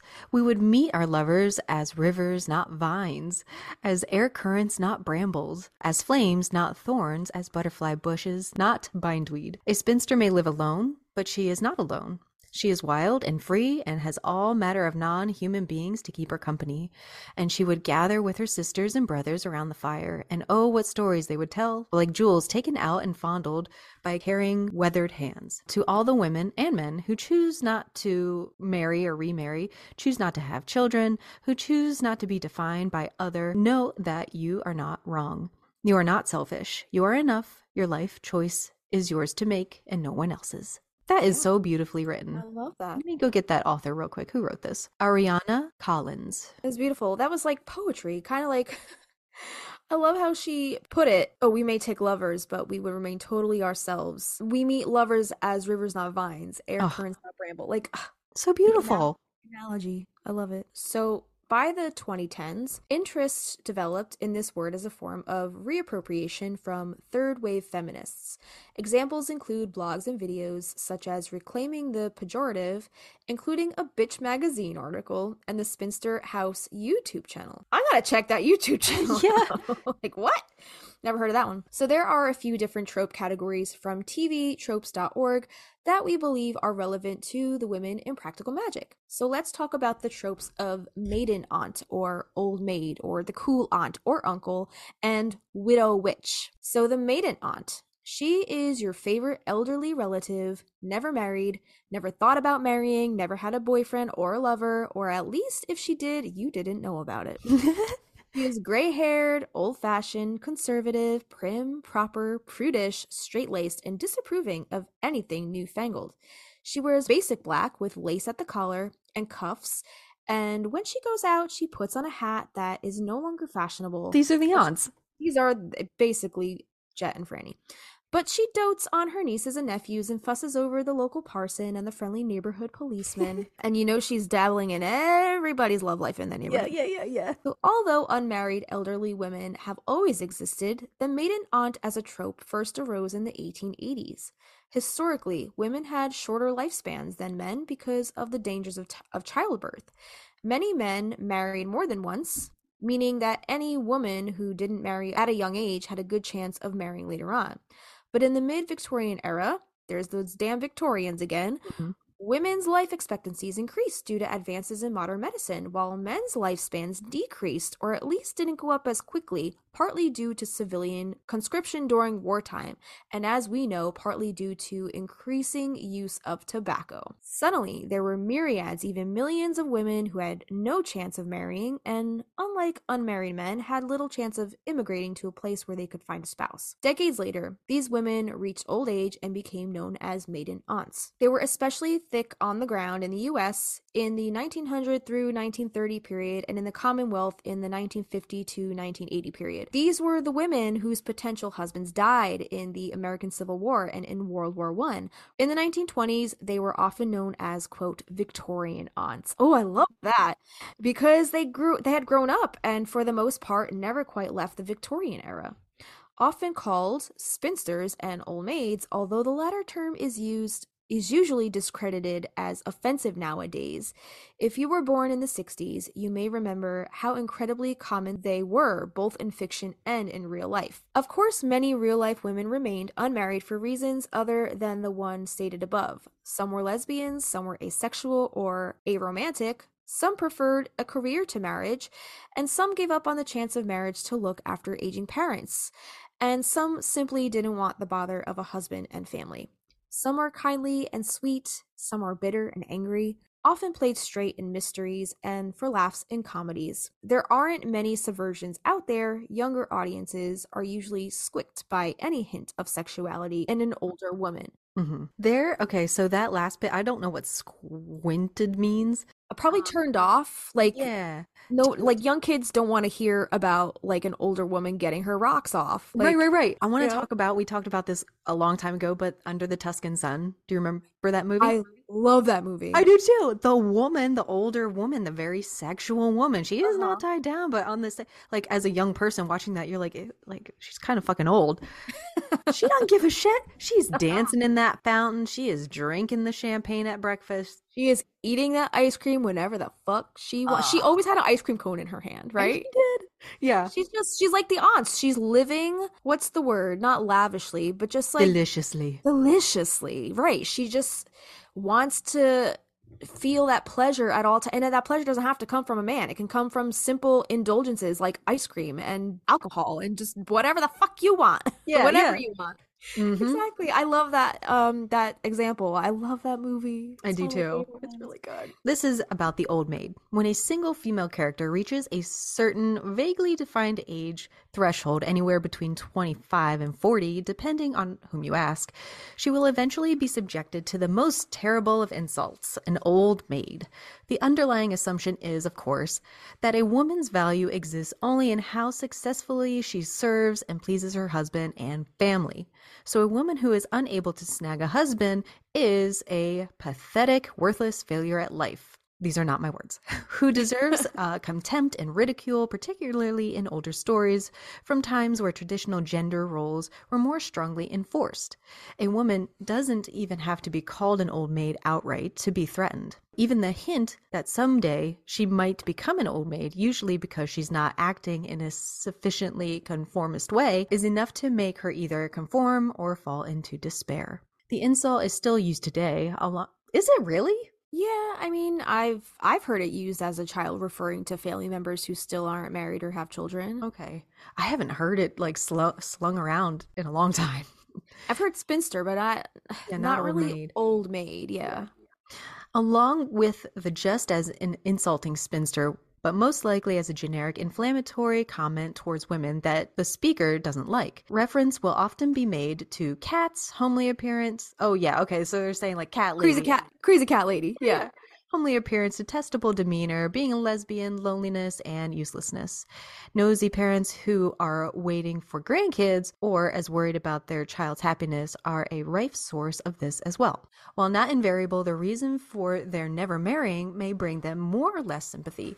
Never marrying after the intended bridegroom of an arranged marriage died may be regarded as honorable if it was a love match. It may be regarded as romantic. This can apply also if the man had to marry for reasons of honor or state. Having your heart broken by a cad or quarreling with a sweetheart may also be romantic, but makes the character less pathetic than an old maid who never managed to attract anyone. But the proud beauty who rejects a whole slew of offers only to find her beauty faded and herself unable to attract a man may be regarded as suffering laser-guided karma. An associated Japanese concept is the Christmas cake, formerly a separate trope. The idea that just as a Christmas cake stops being desirable after December 25th, a woman stops being desirable for marriage after age 25. This is like a Leonardo DiCaprio conversation. You know? Oh yeah. Or Jake Gyllenhaal, right? Yeah. This has since given way to the less popular New Year's noodles, where the age limit is increased to 31 after December 31st. Oh damn. That's so cute. It's not cute, but it's a funny name. Yeah, The yeah. relatively rare romance is usually December romance. The commonest plot is new old flame or an old maid who's quarreled with her lover. A second love is possibly for a woman whose true love is deceased. Old flame fizzle is rare but not unknown. This is sometimes reinforced with tropes like men get old, women get replaced. Oh, and women leaving the main story after they grow old and start families. Do you know what a December to December romance is? Like a big age gap? So, romantic love that arises between two elderly or senior citizens. Oh my god. Yeah, it may be depicted tragically in works where mortality or mental illness is a theme, but it can also be used optimistically as proof that love and dating have no age limits. Like the old people in the Notebook. Yeah, exactly. That's what I was thinking. Uh-huh. So sad. Yeah, and of the mental illness, she have dementia or something like that? Mm-hmm. Yeah. Yeah. 100%. And then the old people in Up, didn't she get sick? Oh, yeah. Dude, I was editing the other day. This has nothing to do with spinsters or anything, but you let out a horse thief and I just flew over my head. And as I was editing, I was dying because I didn't hear you. And then I I remember heard it when in I said that. editing, and it was so funny. Did you leave we it were in? talking about a goddess who had to do with horses, and you were like, horse thief, and I just kept on going. You get so in the zone sometimes. My one-liners go unnoticed. I have to really concentrate, honey. Yeah. The next one is cool uncle, but I think we can flip that with cool aunt. What do you think? Yeah, I mean, cool uncle, cool aunt. I mean, if you don't want to put a gender to it, I guess, can men be looked down upon? If no, I don't know, because like we talked about this earlier on in this episode, right? How men are always deemed like the bachelor or the cool guy for not getting married at a certain age or like playing the field. So I don't know if you could flip it necessarily. Well, tell me what it says. Maybe we'll find out. Okay. So the cool uncle. So this says lots of families have that one uncle that gets on great with all the kids. Most often, he's a youngish bachelor, there's that term again, with no children of his own and has no intention of settling down anytime soon, though he may be romantically involved. I'm just picturing Jillian. She's the cool aunt. Right. Actually, I have a little story after this. So he may travel a lot and wow the kids with stories of meeting celebrities and traveling the world. And if so, he always brings back the coolest souvenirs, which he naturally gives away as presents. And he's much more free-spirited than the kids' straight-laced parents. Regardless, he will often be secretly envious of the stability and loving home life that his siblings enjoy with their spouse and kids, even as he boasts of his own independence. The uncle may be the black sheep of the family. Often he's the kid's godfather as well. If they ever lose their parents, he'll be the one who steps in and becomes the parental substitute. This can lead to character development if he has to tone down his lifestyle and become a responsible guardian for the kid's sake. But if only his sibling dies, his surviving in-law may feel obligated to keep him in the kids' lives, even if he and the in-law clash. This trope is usually male, but the role will occasionally be taken on by an aunt, which you said Jillian, right? So I have a couple things to note here that kind of makes me think of like the cool uncle. Okay. The first one is my mom had an uncle growing up, and he was always considered the cool uncle, the bachelor. And she would always tell me stories about like he lived alone in this really beautiful like Tudor style house, and right that neighborhood where I took you, where Ducray to see my old art school, like he lived like right over there in that section of Plainfield. And she would just tell me stories about like her and her cousins would just hang out at his house after school, and he was just like the cool uncle. And he did get married, and he actually had 3 children. So he didn't remain the cool bachelor uncle for too long, but I remember like for a while, like she would always tell me stories about like when he was like single and he didn't have a wife or kids, like he was that uncle. Nice. Yeah. I thought there was gonna be something like sinister to this story. No. It's not sinister at all. But like that's what made me think of it. Like the whole cool uncle trope. That's what made me think of it, because I remember all the stories my mom would tell me about her uncle growing up. And then the other thing is this makes me think of my brother. He's not that like we consider him as the black sheep of the family, but maybe he might consider himself as the black sheep of the family. He made it a point to like move away right out of high school. Like he went to college away from our small town, and he went out west. He set up a life out there. He's got crazy career. Like he's like doing so many different things. When he comes back home for like the holidays or like, you know, to just visit, we always get an earful of all of his like adventures and like his success and like all of the stuff that he's accomplished out there.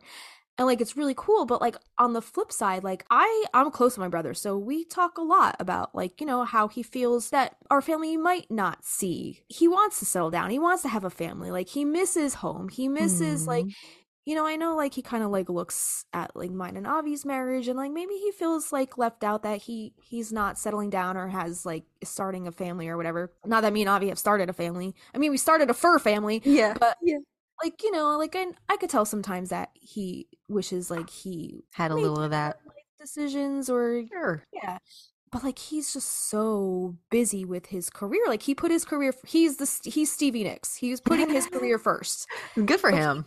So those are the choices he made. But like, you know, on the flip side, there's always that sense of like loneliness or making different life decisions. Maybe he thinks like maybe it could have taken him in a different path if he chose a family over his career. So that whole cool uncle trope just makes me think of my brother. That's so sweet. His name is also Vincent, which in the books. It's right? perfect. Yeah.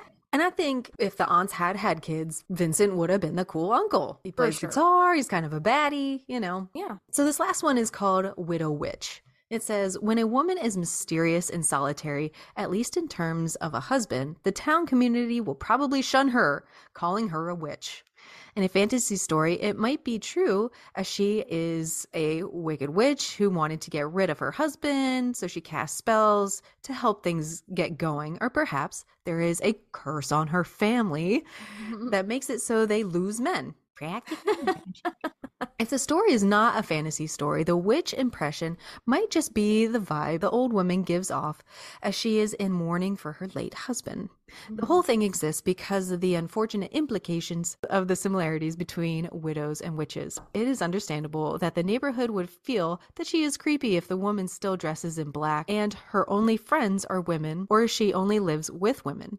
Although her lack of interaction with men might be because she's not actually interested, or they aren't interested in her because she's ugly as a witch. Other similarities include tending to an herb garden that reminds her of all that is living and healthy, having a cat because it's easy to take care of and will keep her company, being very old and unwell, being bitter towards people as the widow is old and lonely, and laughing wickedly because she's out of touch with reality. There is also speculation that some widows, such as Sarah Osborne in Salem, were accused of witchcraft by relatives of their husbands who believed themselves more deserving of their inheritance. Yeah, we talked about that a little earlier on in this episode. Unfortunately, the Salem witch trials were all due to greed and fighting over land. I could totally get on board with being a widow witch. Let's keep Avi around for a while. No, I mean, let's keep him around. But I'm saying, like if when that time comes, like I don't feel like I need to get back out and like play the field. You know what I'm saying? Dating sounds miserable. Fine with my cats. Oh yeah, dating. Fuck dating. Just get like a big old house with your buddies. And buddies and cats. That's all you need. Yeah. Yeah. But herb garden. We're gonna keep him around for now. Yeah. I did not mean to kill him off. That was not what I was trying to get at, but that's funny. There's a podcast that I've been listening to called A Dark and Stormy Night, or Cold and I forget the name of the podcast. It's basically a woman telling like these like really eerie kind of like Victorian style like ghost stories.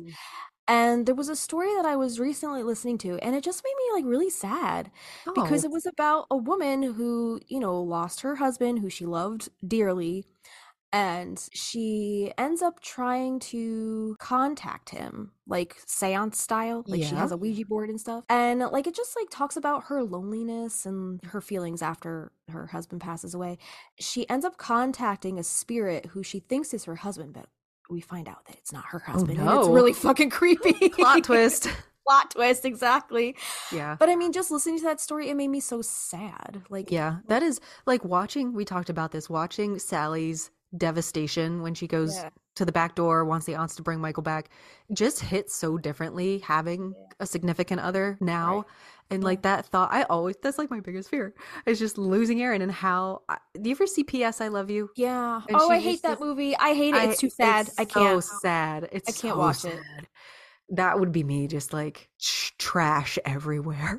I would not clean up after myself. Moving to Ireland. Where she goes? Ireland, Scotland? Ireland, yeah. Ireland. I think I've seen that movie maybe once or twice, if that. And I'm just like, I can't do this movie. It's way too heavy for me. It's just real, like very real. Yeah. Yeah. Good music, though. Very, very real feelings. And, people go through that grief every single day, but it's not something that I want to fucking think about. I know.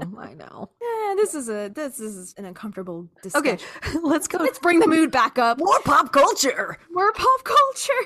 Not that Practical Magic isn't depressing because everybody loses their fucking husband, but right. I feel like it's more comedic. It's like a dark comedy, so it kind of like puts a lighter, more lighthearted spin on the reality of it, which I think is probably the difference why I can actually like stomach Practical Magic and like not so much P.S. I Love You. It's not the forefront of the story, I guess. Right. It's a big plot driver, but not what we're there for. Exactly. Yeah, I'm not here for the death. I'm here for the witchcraft. I'm here for him, the Dracula cowboy. Please. I'm here for those spooky eyes.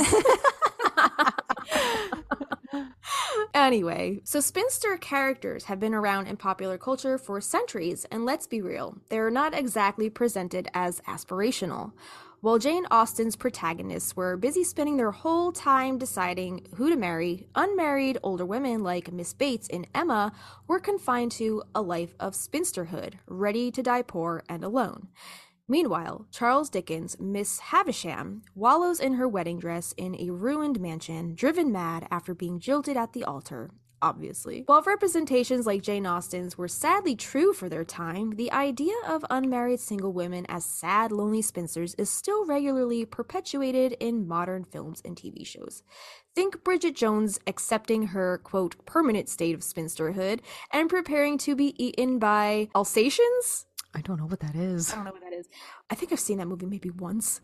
While the whole dinner table shames her for being unmarried in her 20s, even though she had a whole thriving career. Again, like it's either like door A or door B. Choose your career or choose Motherhood. Spinsterhood or motherhood. Or think of Tina Fey's Liz Lemon in 30 Rock, who tries being a spinster by wearing baggy jumpers and a bum bag and adopting a cat when none of her relationships work out. Listen, don't mock the cat lady, okay? Or the bum bag. Fucking fanny packs Or are the where bum it's bag. at. Like cat ladies, I'm sorry, we have it figured out. We have low tolerance for bullshit, and a cat provides the least amount of bullshit. I mean, unless you're Punky, and then he kept me up all fucking night last night, that little shithead. But besides the point, most cats are pretty chill. Don't ever get a ginger cat; they're nuts. Have you seen Pride and Prejudice with Keira Knightley? Yeah, I think She so. has a friend, Charlotte, Okay. and Charlotte is set to marry the cousin who's like ridiculous, like a super ridiculous guy. And Charlotte goes to see Elizabeth. It doesn't matter, but she's like, I'm 27 years old. I have no money and no prospects, and I'm already a burden on my parents. It's fucking real. Like 27 was old. I was a burden on my parents until I was 31 fucking years old. I got married pretty late, but I mean, I guess in today's day and age, that's like pretty normal, I guess, right? Yeah. And the generation coming up behind us, what is it, Gen Z? I don't think any of them are gonna fucking get married. So this goes on to say, it's not all doom and gloom. Fair enough, the producers of The Bachelor have cut us some slack and given us The Bachelorette. Ooh, yay, we get a show! Thank God. And there are plenty of incredible single women to aspire to, whether it's Lizzo marrying herself or Emma Watson's newly coined, quote, self-partnered status, which we talked about a little earlier. So meanwhile, some women have tried to reclaim the word spinster as a positive one, writing books like Kate Bollock's Spinster, Making a Life of One's Own, or rebranding the term as spinster chic. But let's be real, there's a lot of fun that comes with being single, like having the freedom to do literally whatever you want, whenever. And you also get to laugh at single memes, so really it's a win-win.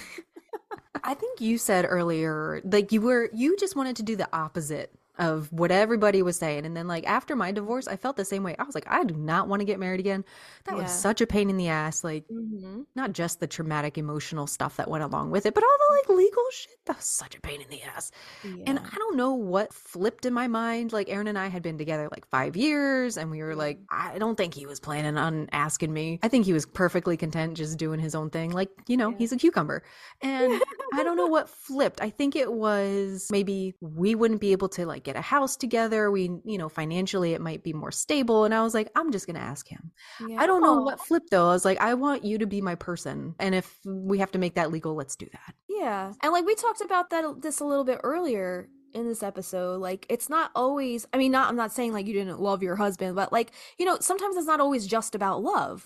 Right? Like you want to feel taken care of. You want to feel secure in a partnership, whether it's just a legal thing or, I mean, like obviously there has to be some level of love and intimacy to want to take that step with somebody. But like, you know, it's other stuff just besides the love, right? Yeah. Yeah. But I had it in my mind. I was like, why bother getting married? What's the big deal? And then I was like, all right, if there is an afterlife, maybe maybe legally if we're married, I'll find his little soul again out somewhere. And don't they say that the ring finger, having a ring on both your fingers, like there is a vein that connects from your ring finger all the way to your heart. You're literally connected through your ring artery, finger, your veins. Yeah, the literal string that connects books? I'll tell you real quick, when I asked him, we were in Iceland and I knew I wanted to ask him because I had asked his friends. I was like, would he take offense if I asked him? And they were like, no, go for it. They were excited.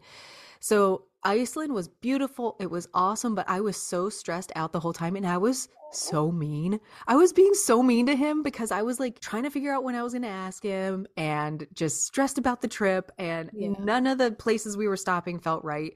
And I was like, we stopped off on the side of the road to look at these like ancient churches, and there were like sheep in the field. And I was like, if I'm going to do it now. And like, I was shaking and crying. Like, he's not going to say no. We're in a foreign country. I could just leave him there if he said But I told him, I was like, I don't know, where we're going to be in 45 years, but I hope we're still together. And like, I want you to be my person. There's a song by Stan Rogers called 45 Years From Now. And it's all about like this woman had been married before, like what's the point? And, they come to learn to love again. And so I was like, crying and shaking. It's so beautiful. Yeah, check out Stan Rogers. He's amazing. Canadian folk R.I.P. You But managed to find a good, perfect song for every fucking occasion. I appreciate that. Yeah, I appreciate you. Yeah. It's funny that you say that, because when I didn't propose to my husband. He proposed to me. But when we went on that trip to Salem in like 2016, the trip where we got engaged, we fought that entire time too, because it rained. It rained the entire fucking trip. And I think he was getting a little pissy because he was like, it's raining every single day. When am I going to fucking do this? It has to be on this trip. It's got to be perfect. I was so mad. Exactly. And the last day, we were literally leaving Salem, checking out of our Airbnb, and it was the beautiful sunny. It was very windy and cold, but it was finally fucking sunny out. And he's like, finally could do this. He was carrying the ring in his pocket without a box the entire trip. Like, he could have fucking lost it. What a brave soul. He was like really paranoid the whole time, so he was definitely pissy. So I think that's why we were fighting the whole time. And then he pointed out it was on that beach stretch, right?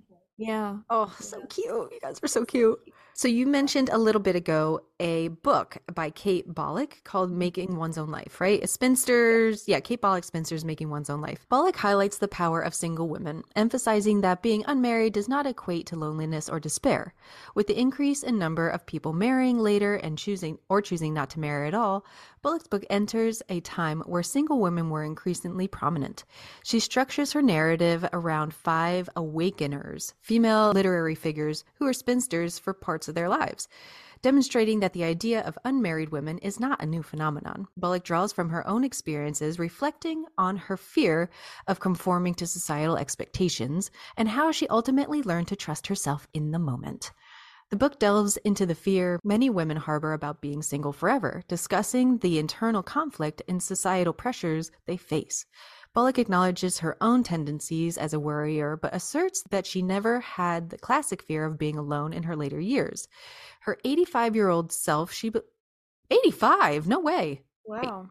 Her 85-year-old self, she believes, will be proud. I should have finished reading. Will be proud of her decision to pursue a career as a writer despite the challenges she faced in maintaining financial stability while following her passion. Bollock also examines how relationships can sometimes hinder personal growth and creativity, using her own experience of relying on long-term relationships for confidence as an example. She questions the societal norms that often lead individuals to make compromises in their lives based on predetermined expectations, urging for a world where individuals have the freedom to make choices without societal pressures. In discussing the contemporary significance of the single woman, Bollock critiques the societal value placed on traditional roles of wife and mother, arguing that the unmarried woman often becomes an object of curiosity or threat. She strives to create a historical and literary context for the single experience, showcasing women from the past who thrive in unmarried and childless states. Bollock suggests that by broadening the understanding in different ways of life, society can better recognize the potential for self-determination and creativity that comes from being alone. She encourages younger women to embrace their single periods, celebrating independence and personal growth rather than succumbing to anxiety and the search for a partner. Through her book, Bollock seeks to redefine the conversation surrounding single women, urging readers to reconsider the possibilities of richness of life beyond the confines of societal expectations. I hate fucking societal pressure. Like, it's just such a fucking downer. It's like a bummer. Like, dude, why can't you just let me live my fucking life? What do you care what I'm doing, right? Be a really big downer.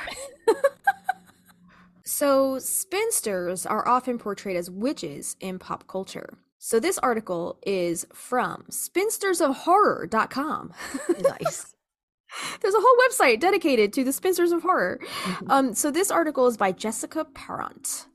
And she says, in a recent rewatch of the 1939 film, The Wizard of Oz, I realized where my fascination with witches came from as I watched Glinda float down from the sky in her bubble and the Wicked Witch of the West summon her flying monkeys to do her bidding. I remember loving the power displayed by these female residents of Oz.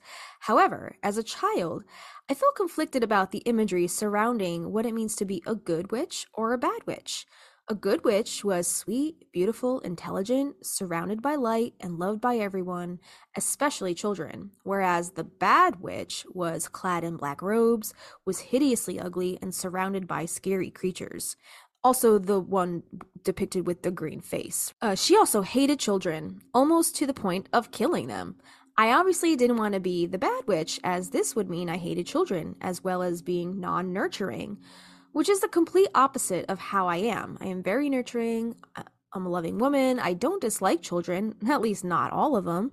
I just chose not to have any of my own. But I didn't want to be seen as a witch that wanted to murder or eat children, despite the occasional joke about it. Where did the idea of bad and evil witches being child haters and murderers come from?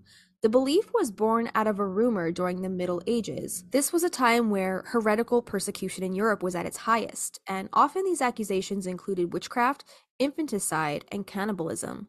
The Manual for Hunting Witches in 1486, written by Catholic clergyman Heinrich Kramer, the Malleus Maleficarum, used the idea that witches can be identified when they could be seen, quote, roasting their firstborn male child, end quote.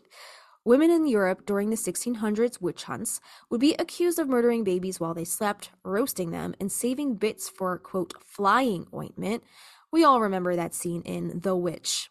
Infanticide and cannibalism become synonymous with the witch and would then influence the fairy tales of the Brothers Grimm, such as Hansel and Gretel, Snow White and the Seven Dwarfs, the Pied Piper of Hamelin, and Rapunzel. Children learn from these tales of the supposed evils of witches or abnormal women, and to be suspicious of anyone who did not conform to societal norms such as motherhood. That only women who could be trusted were those submissive in their roles as wives and mothers, as they could be the good witches, made strong in their desire to have and protect children. Real quick, the scariest character in that movie, The Witch, was the mom.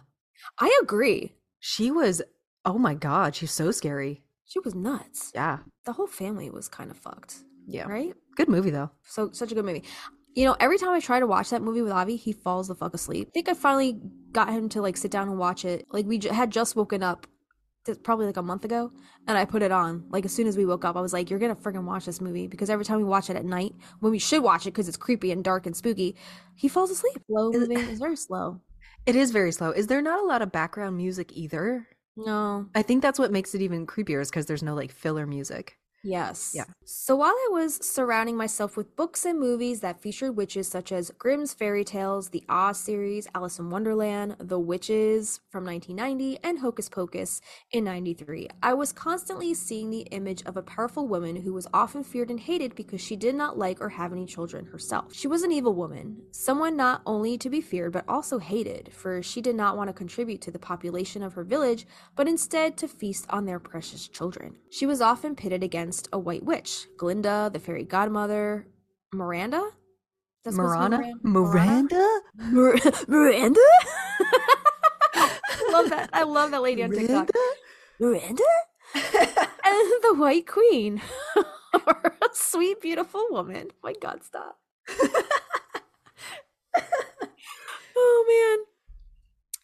Or a sweet, beautiful woman from Cinderella, Snow White, and Alice and Helga, whose decisions and behavior were representative of the desired qualities in women to be mothers, women who would put the well-being and lives of their children above their own.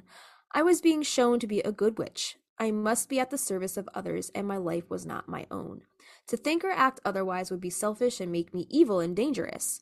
These evil and bad witches were a threat, and by depicting them as child murderers and haters was to justify taking actions against them. Roald Dahl's The Witches is a dark fantasy film based on the 1983 book of the same name. Did you see the Grimlife Collective? They're in the UK right now, and they actually just visited the Hotel Excelsior where they filmed The Witches. No, that's cool. They did like a whole tea time with the Grand High Witch or whatever. Not really Angelica Houston, but it was like some random lady in like the bald cap and like the nose. It was pretty cool. They actually got to like stay at the hotel. It is a simple story of a young boy and his grandmother teaming up to foil a devious plan to turn all the children of England into mice by evil witches who masquerade as ordinary women. It stars Angelica Houston as Eva Ernst, the Grand High Witch. That's it, the Grand High Witch, and the all-powerful leader of the world's witches. Was Anne Hathaway in the remake? Yes. I never saw that one yet. I didn't see it either. That looks good. I gotta see that. Was that a Disney movie? Was that on Disney? I don't know. Because if it was, it should be on Disney Plus, which I have, so I'll watch it on there. Is she a Disney princess? Dude, did you see? Did I send this to you? Whatever production Rocky Horror was bought out by Disney. Was it? And so Frankenfurter, now Disney princess. Is it Disney? Wait, Disney character? Frankenfurter? Disney princess. What? I did not. I'll find the article. I'll send it to you. It was on that Rocky Horror Facebook group you joined. So Disney owns the rights to Rocky Horror now? I think so. That is so strange. They're just monopolizing everything. Everything. I hope they don't like try to re-edit the movie to make it PG. Like, my God. I would be so fucking pissed. Shoot me now. Yeah. All right. So while this movie does not have witches wanting to eat children, as they can't even stand the smell of them, as they claim to smell of dog droppings, the witches want to rid the world of children by turning them into mice and having their parents call exterminators on them. When I watched this film again recently, I realized that the witches only use a potion to transform the children, making the parents responsible for killing the children, keeping the witches' hands clean of the bloodshed.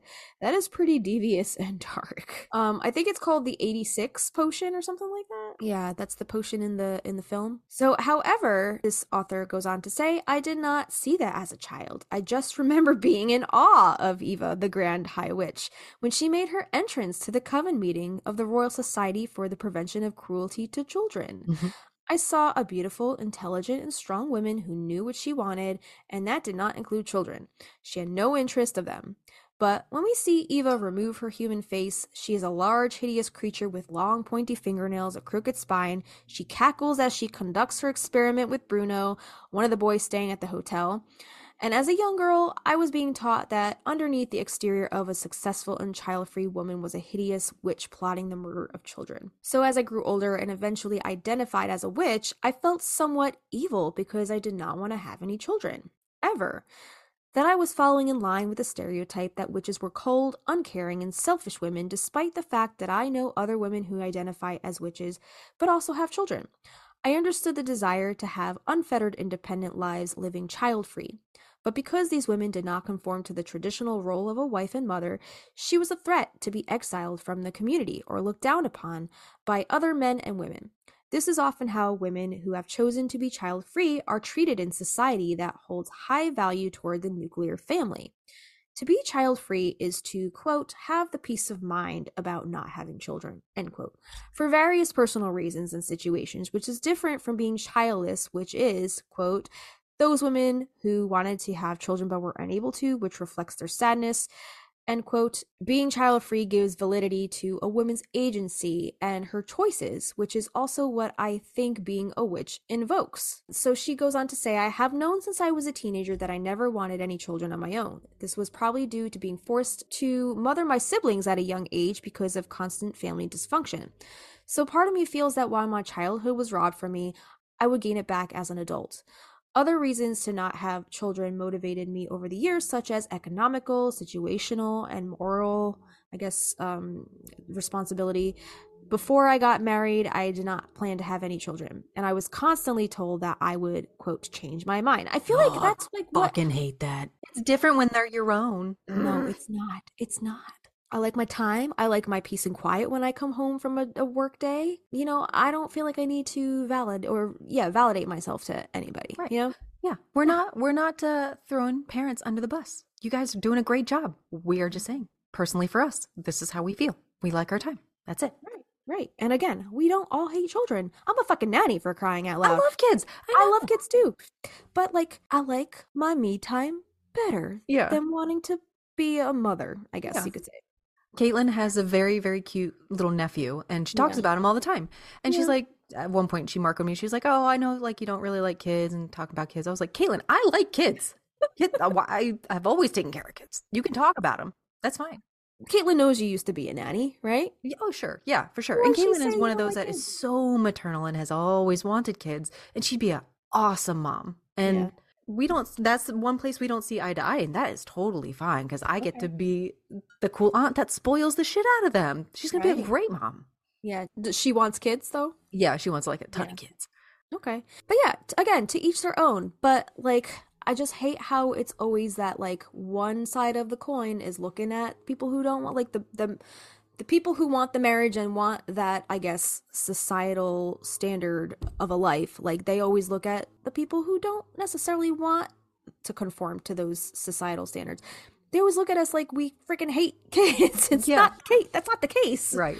When we would go to family functions back in California, I loved playing with those little kids. And the parents, you know, my in-laws were, I was like, "You don't have to play with them." I'm like, "Yes, I do. I want to." Like, that's why I'm here. Of course I want to play with them.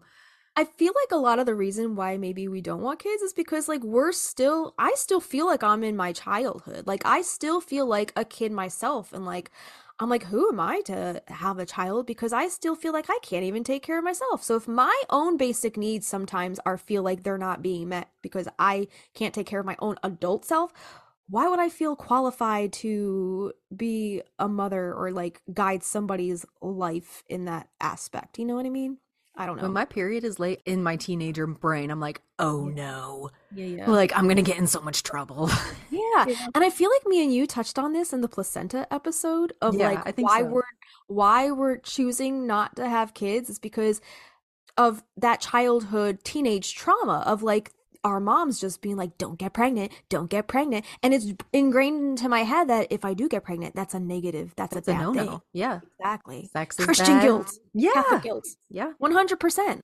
Yeah. So maybe that does contribute to my choices now. And now I'm sure my mother's shooting herself in the foot because every time she comes over, when are you gonna turn your studio into the baby room? Oh, It's God. never gonna happen, Mom. Yeah. So I think you're now right.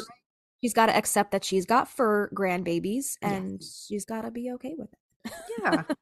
So she goes on to say, when I actually got married and still didn't want to have any children, it was a constant source of conflict between myself and my ex-husband, who wavered back and forth on the issue constantly. When I came out as a witch in the final year of my marriage, I was accused that the reason that I didn't want to have children was that I was selfish and didn't like them. That choosing to have a child-free life meant I was being a difficult woman and fuck not that guy. fulfilling my role as a dutiful wife. Ew. Bearing my husband's namesake. I was then casting spells on him in the night and manipulating him to be, quote, castrated or to get him to have a vasectomy. I was negatively impacting his manhood in denying him the role of being a father and having his child carrying on his legacy. I was an evil woman and a threat. I was a bad witch. I was demonized by my ex-husband and his family for choosing to be child-free despite the fact that I listed various reasons why having children was not suited for me. I was denied my agency. Oh, ouch. So was it saying that like she was doing all of those things? They were making it out to seem like she was doing all those things, but she really she was just standing by her choices. She wasn't really doing witchcraft in the night, cursing her husband's name. Right. Yeah. Like they're just like they just put this like weird spin on things to like villainize and demonize, and it's Yes, just it's kind because of- there has to be a reason she doesn't want kids, and it's because Right. she's a witch, and witches don't like kids, and XYZ. Right. Yeah. It's really fucked up. She says, however, over the last 4 years, I have learned so much about how witches have been historically misrepresented in media and literature. That I was not a bad witch, I was just being a strong woman. That what was taught to us as children about the difference between being a good witch or a bad witch was dictated by the will of the patriarchy as means to not only keep the women divided, but mistrusted. This is what we would read or see on the silver screen, that if a witch were to exist, it would be in the image created by men. She needed to be beautiful, morally good, love children, and protect the status quo. Anything otherwise would be deemed abnormal. That the idea of witches eating children all came out of a rumor as a means for witch hunters to justify their actions of murdering innocent women. To protect the patriarchy, the child-hating witch was born and used as a means to keep women afraid. That to make the decision to not have children means that there is something deceptive about your intentions, as it only seems natural for a woman to want to have children, to be mothers. To make any decisions of the contrary would be regarded with suspicion and scorn. Often the image of the witch and the child-free woman are approached in the same way. In 2021, child-free women are still regarded with stigma. We are often characterized as selfish, cold, not nurturing, which is often the same characteristics apply to a witch. While these women are comparatively living happier and healthier lives, we are still, quote, othered, and often have to fight harder for resources. This is because we are subverting the traditional patriarchal defined role for women to be mothers, which threatens the ability of men to continue to deny female agency. To question or reject the traditional gender roles in parenthood is to be a threat, and who has historically been deemed a threat to the patriarchy? The witch. The witch. The witch. Diamond. Diamonds? Yeah. That woman who wrote this article, I'm wondering if like her and her, I guess then husband, they never had that talk about children before she married him? Right. Well, They it never said had that he that went talk? back and forth on it a lot. So I'm guessing like when they first got married, Yeah. it wasn't an issue because he didn't want kids. But then he's like, Then I he need somebody to decided. carry on my name. It's, to be honest, it's a little selfish. Like you can't just flip-flop like that. Like we already had this like screening process prior to the marriage. Right, Like right. why are you flip-flopping now? Yeah. I think that was a really well written article. Yeah, I could totally see that from her perspective. So let's get into the 30 best pop culture spinstas from flavorwire.com. There's a lot of these, so we don't have to read all of them. I Yeah. mean, we don't have to read the descriptions, but we can just go through the names if you want to. Sure. The word spinster refers to an unmarried woman and is most often synonymous with the stereotype of a past her prime old maid, a woman who hasn't made a good match and who's doomed to live an unfulfilling life.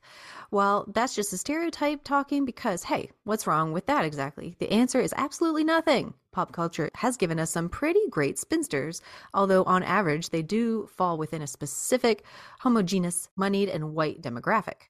So here are their 30 favorite writers, artists, fictional characters who show the freedom that comes along with living the unmarried life, female characters who are defined by their wants and desires and not characterized through the simple scrim of their relationships. So I guess we could read the descriptions of like the popular ones. Sure. So Nice. Sabrina, the aunts from Sabrina the Teenage Witch. Such a good show. Both shows, really good. Sabrina the Teenage Witch may be a tale as old as Archie comics, but the Net Pulse Ultra version of Sabrina, 600-year-old aunts, comes from long-running Melissa Joan Hart series, Ditzy Hilda, played by Caroline Rhea, and the whiskey-voiced Zelda, Beth Broderick, sparring back and forth with Salem, the animatronic black cat. I wonder if she's related to Matthew Broderick. The next one is one of my favorites. You wanna read this one?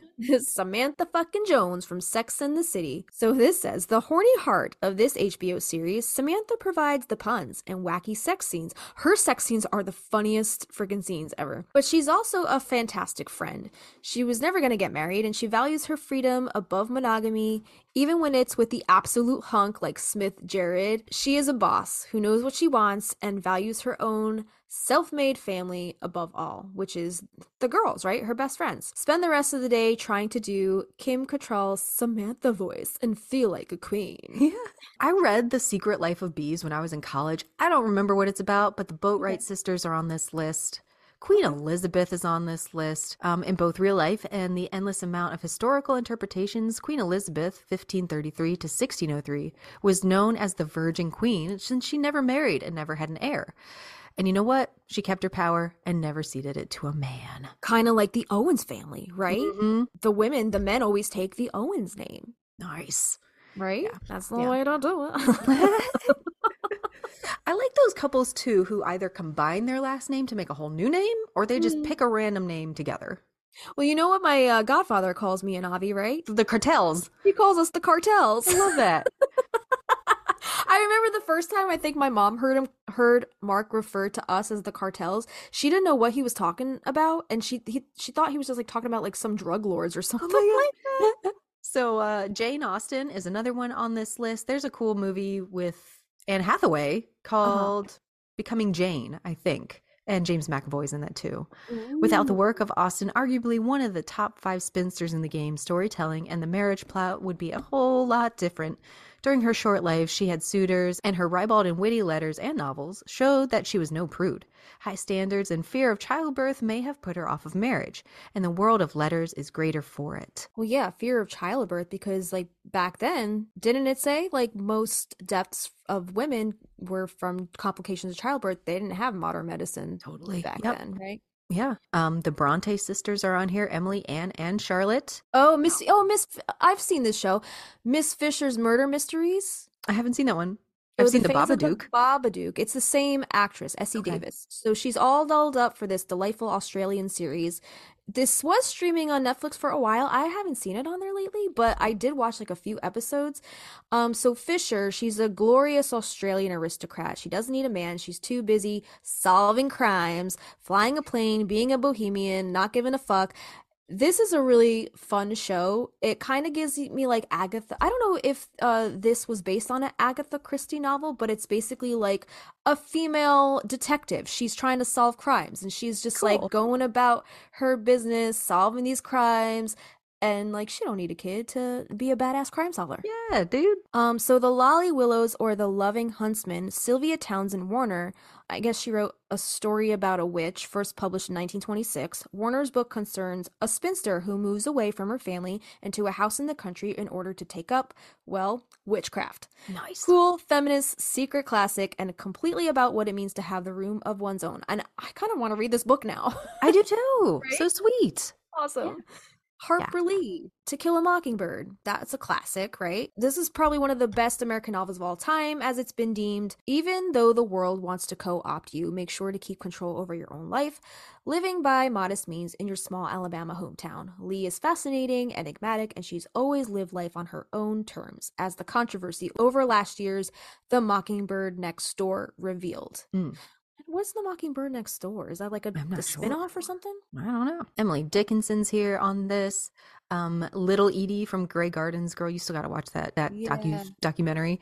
Little Edie, Elsa from Frozen, Professor Minerva McGonagall, Dame Maggie Smith's character, Eleanor Rigby, that Beatles song. Yeah. Eleanor Rigby.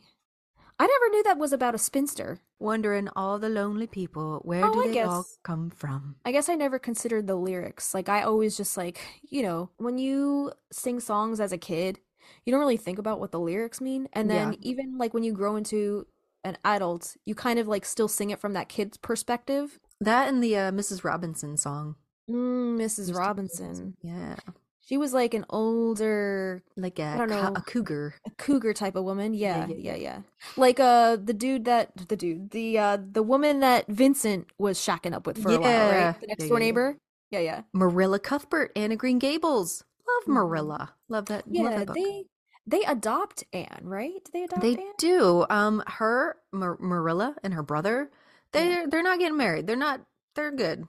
I think the brother had like a flame, but they just live together and they're like, we should have like somebody to take care of and somebody to help with the farm. And they think they adopt a boy, but they did not. They got Anne. Did you ever see Anne with an E on Netflix? I love that show. It gives me such witchy vibes.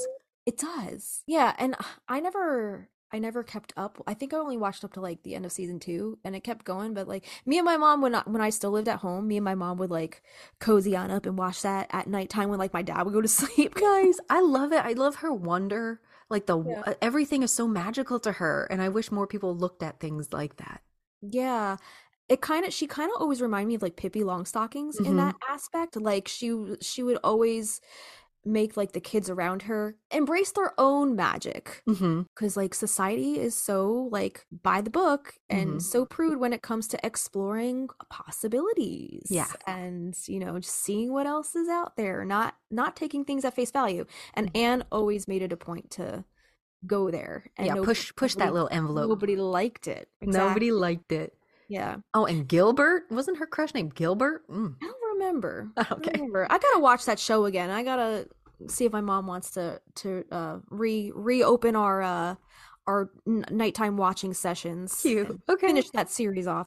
Yeah. And then the last one that I wanted to add, because we talked about this on our Sudbury episode, was Ms. Jerusha Howe from the Wayside Inn in Sudbury, the resident ghost, right? She was known as, I guess, a spinster. What up, Jerusha? She never married, never had children. She just ran the inn, and that was her passion, and that's what she did up until she passed away. And we can throw on there, because you just watched this, Sarah Winchester. Is a spinster. Yes.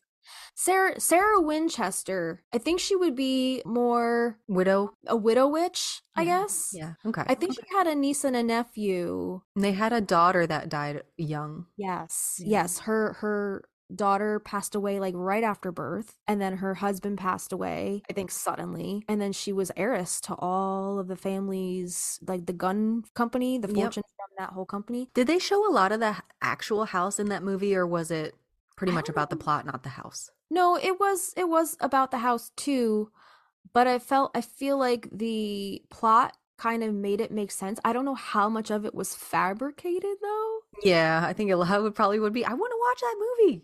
Yeah, it is really freaking cool though. Cool. A lot of it is very history based though. Like there are facts in there. Like she had the inheritance, she built this house. Construction on the house never stopped because she was afraid that the ghosts were after her if the construction stopped. She felt like she was cursed because of all the deaths because her family ran that gun company, the Winchester Gun Company, and all those guns that killed people. Like she felt responsible for all those deaths. So the house in essence was her trying to make it right, to give the ghosts a place to. And it wasn't even her, it was because he was the Winchester. The Winchester repeating rifle was her husband and her father-in-law's company.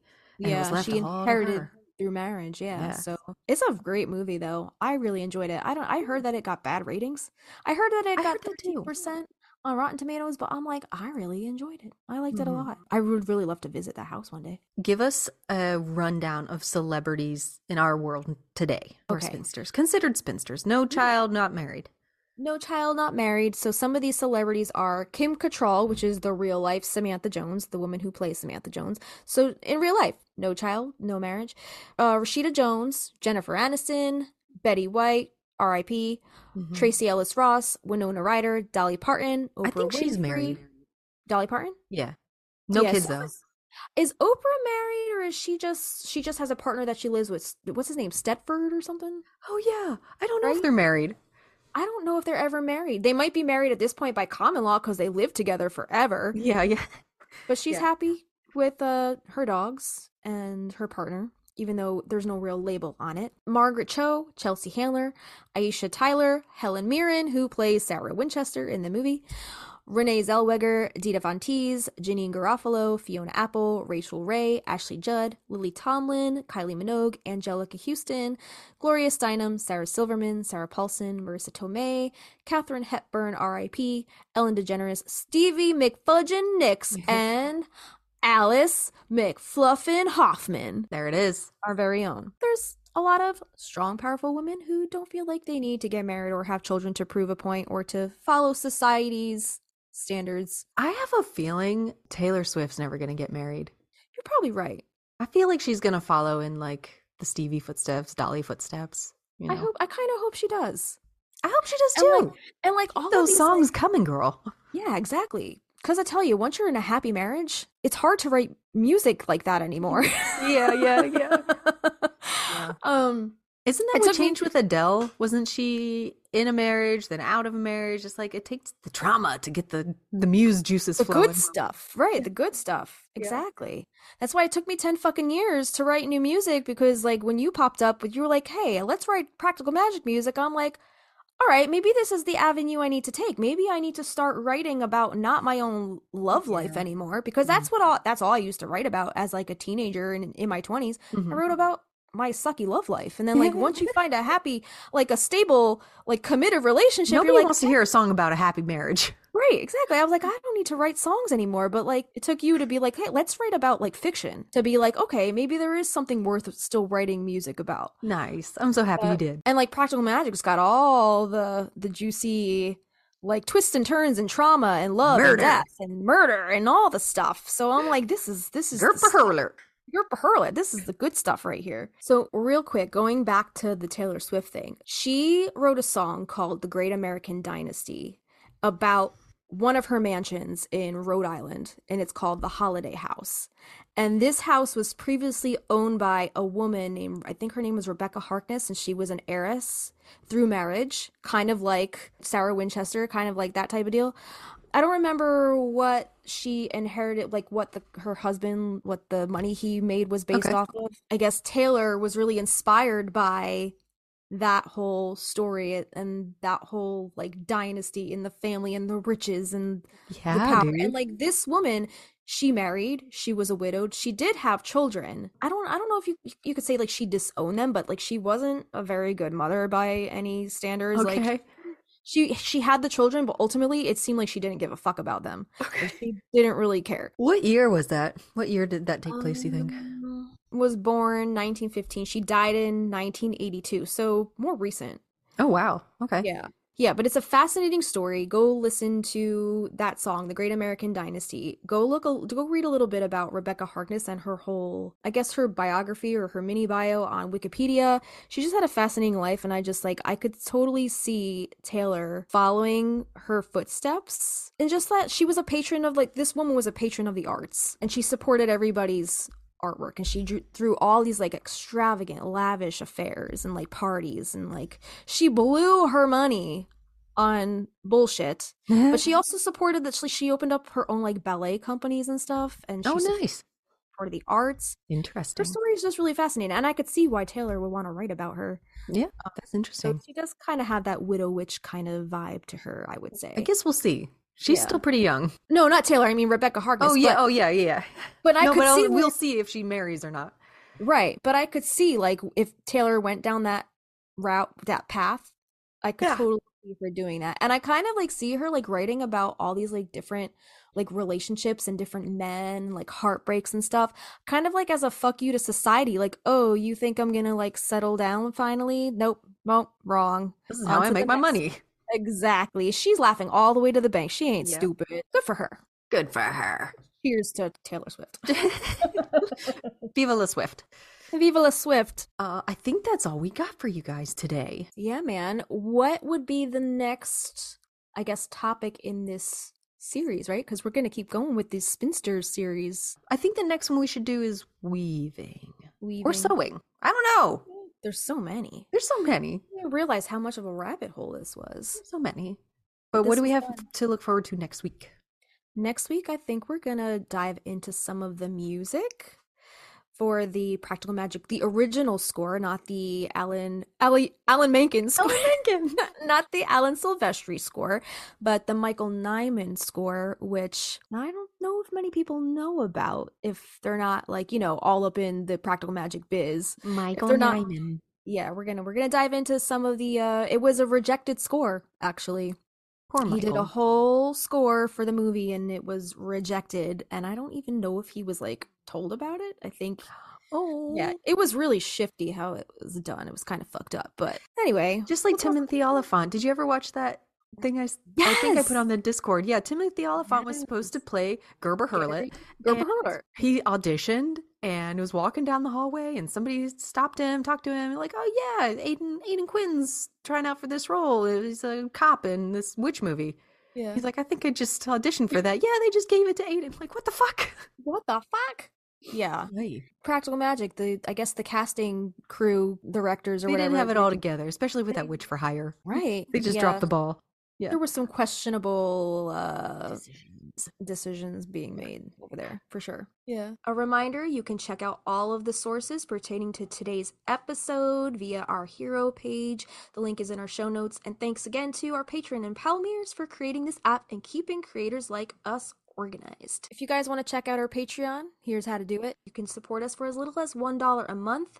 That's our seedling tier, and that gets you access to our patron-only polls where you get to weigh in on what topics you would like us to talk about next. It also gets you our monthly calendar so you can see what topics we have coming up for the month, and it also gets you a welcome shout out on the show. Our $3 Lavender Bud tier get to our show notes for each episode in an aesthetically pleasing PDF, our after hours posts, if there's any extra tidbits or behind the scenes info pertaining to any of our episodes, we'll post those along with a blog post or extra photos, and access to our specially curated Spotify playlists. We have created playlists for our WMSR episodes as well as Production Dream playlists for each song episode, and more. Our $5 Lilac tier gets you access to our private Facebook community where we host a monthly live stream. Plus, you'll get access to our Discord server where we host our monthly watch parties. And also on the Discord, you can join in on the discussion with other Magnolia Street neighbors via the various interesting channels and threads. And then here's the $8 Rose tier. This gets you access to extra audio-visual content such as a once-a-month full-length video episode, unlimited bonus videos, uncut footage, cutting room floor footage, bloopers, outtakes, meditations, exclusive interviews, and old home videos from the vault, or spell or ritual videos, and more. It also gets you bonus content to coincide with our song-episodes, such as full-length demo streams of our original Practical Magic inspired music, plus lyric sheets, guitar chords, and original scratch demos, or bonus video performances of our songs and more. Lastly, we have our $15 Wisteria Vine tier. Just like a twisting Wisteria Vine, there's a way for you to stay connected with us, the Stinas. In this tier, we invite you to join our private Marco Polo video messaging app. The app is totally free for both Android and iOS. Sign up with your phone number or email, and we will help you do the rest. This is a great way to chat with each other in a more intimate group setting, face-to-face via video recording. We love to show each other our pets, our gardens, or anything else you'd like to share. And just a reminder that the higher the tier you sign up under, the more rewards you get, because you get all of the rewards of the tiers below it. You can upgrade or downgrade or even cancel at any time. So to support the podcast, head to patreon.com/Magnolia Street Podcast. Yeah, and there are additional ways to support us and our podcast that don't cost you any money. If you do listen on Spotify, please give us a star rating. If you listen to us on Apple Podcasts, please give us a written review. We love sharing those on our Instagram. And if you're on Instagram, we would really appreciate any reposts or blurbs about our podcast. And make sure to tag us at Magnolia Street Podcast in your feed, posts, stories, and share us with your Practical Magic loving friends. And we also have some awesome merch over on our Teespring in our shop, and you can access that through our Koji link in our Instagram bio. You can get our original designs on pretty much any kind of apparel, as well as other items like coffee mugs, stickers, tote bags, and water bottles. And if there's a design you want on a thing you don't see, let us know. We'll put that design on whatever you'd like. Yeah, man. We don't have any upcoming events, girl. This is going into holiday season. Excited about it. Yeah, I'm excited to just like chill for a minute. Yeah. Yeah. I'm excited to talk about the Yule time and your birthday coming up. I'm going to be the big 4-0. That's so exciting. Yeah. It's exciting, but it's not. It's like the end of like, where the fuck did my 30s go? I don't know. Like, where did it go? But you still seem so young. Not 40 at all. Like, I don't feel it though. 30, 31 maybe. I feel so crickety when I wake up. A little crickety. Like I gotta keep a canister of olive oil next to my bed to just get the bones moist, just to get out of bed in the morning. That's cute. So fucking Oh funny. my god. Yeah. And Well, I enjoyed this. Hangovers get a little harder nowadays. It takes me like a full week to recover. Totally. Yeah. The Tums have to be in crushed form. The Tums ingested. There need to be many Tums, much water, and just keeping those bones lubricated, just so I don't just wither and turn into dust. Billy Butcherson. All right, guys. We hope you enjoyed this. Visit us again next week on Magnolia Street. I'm Christina.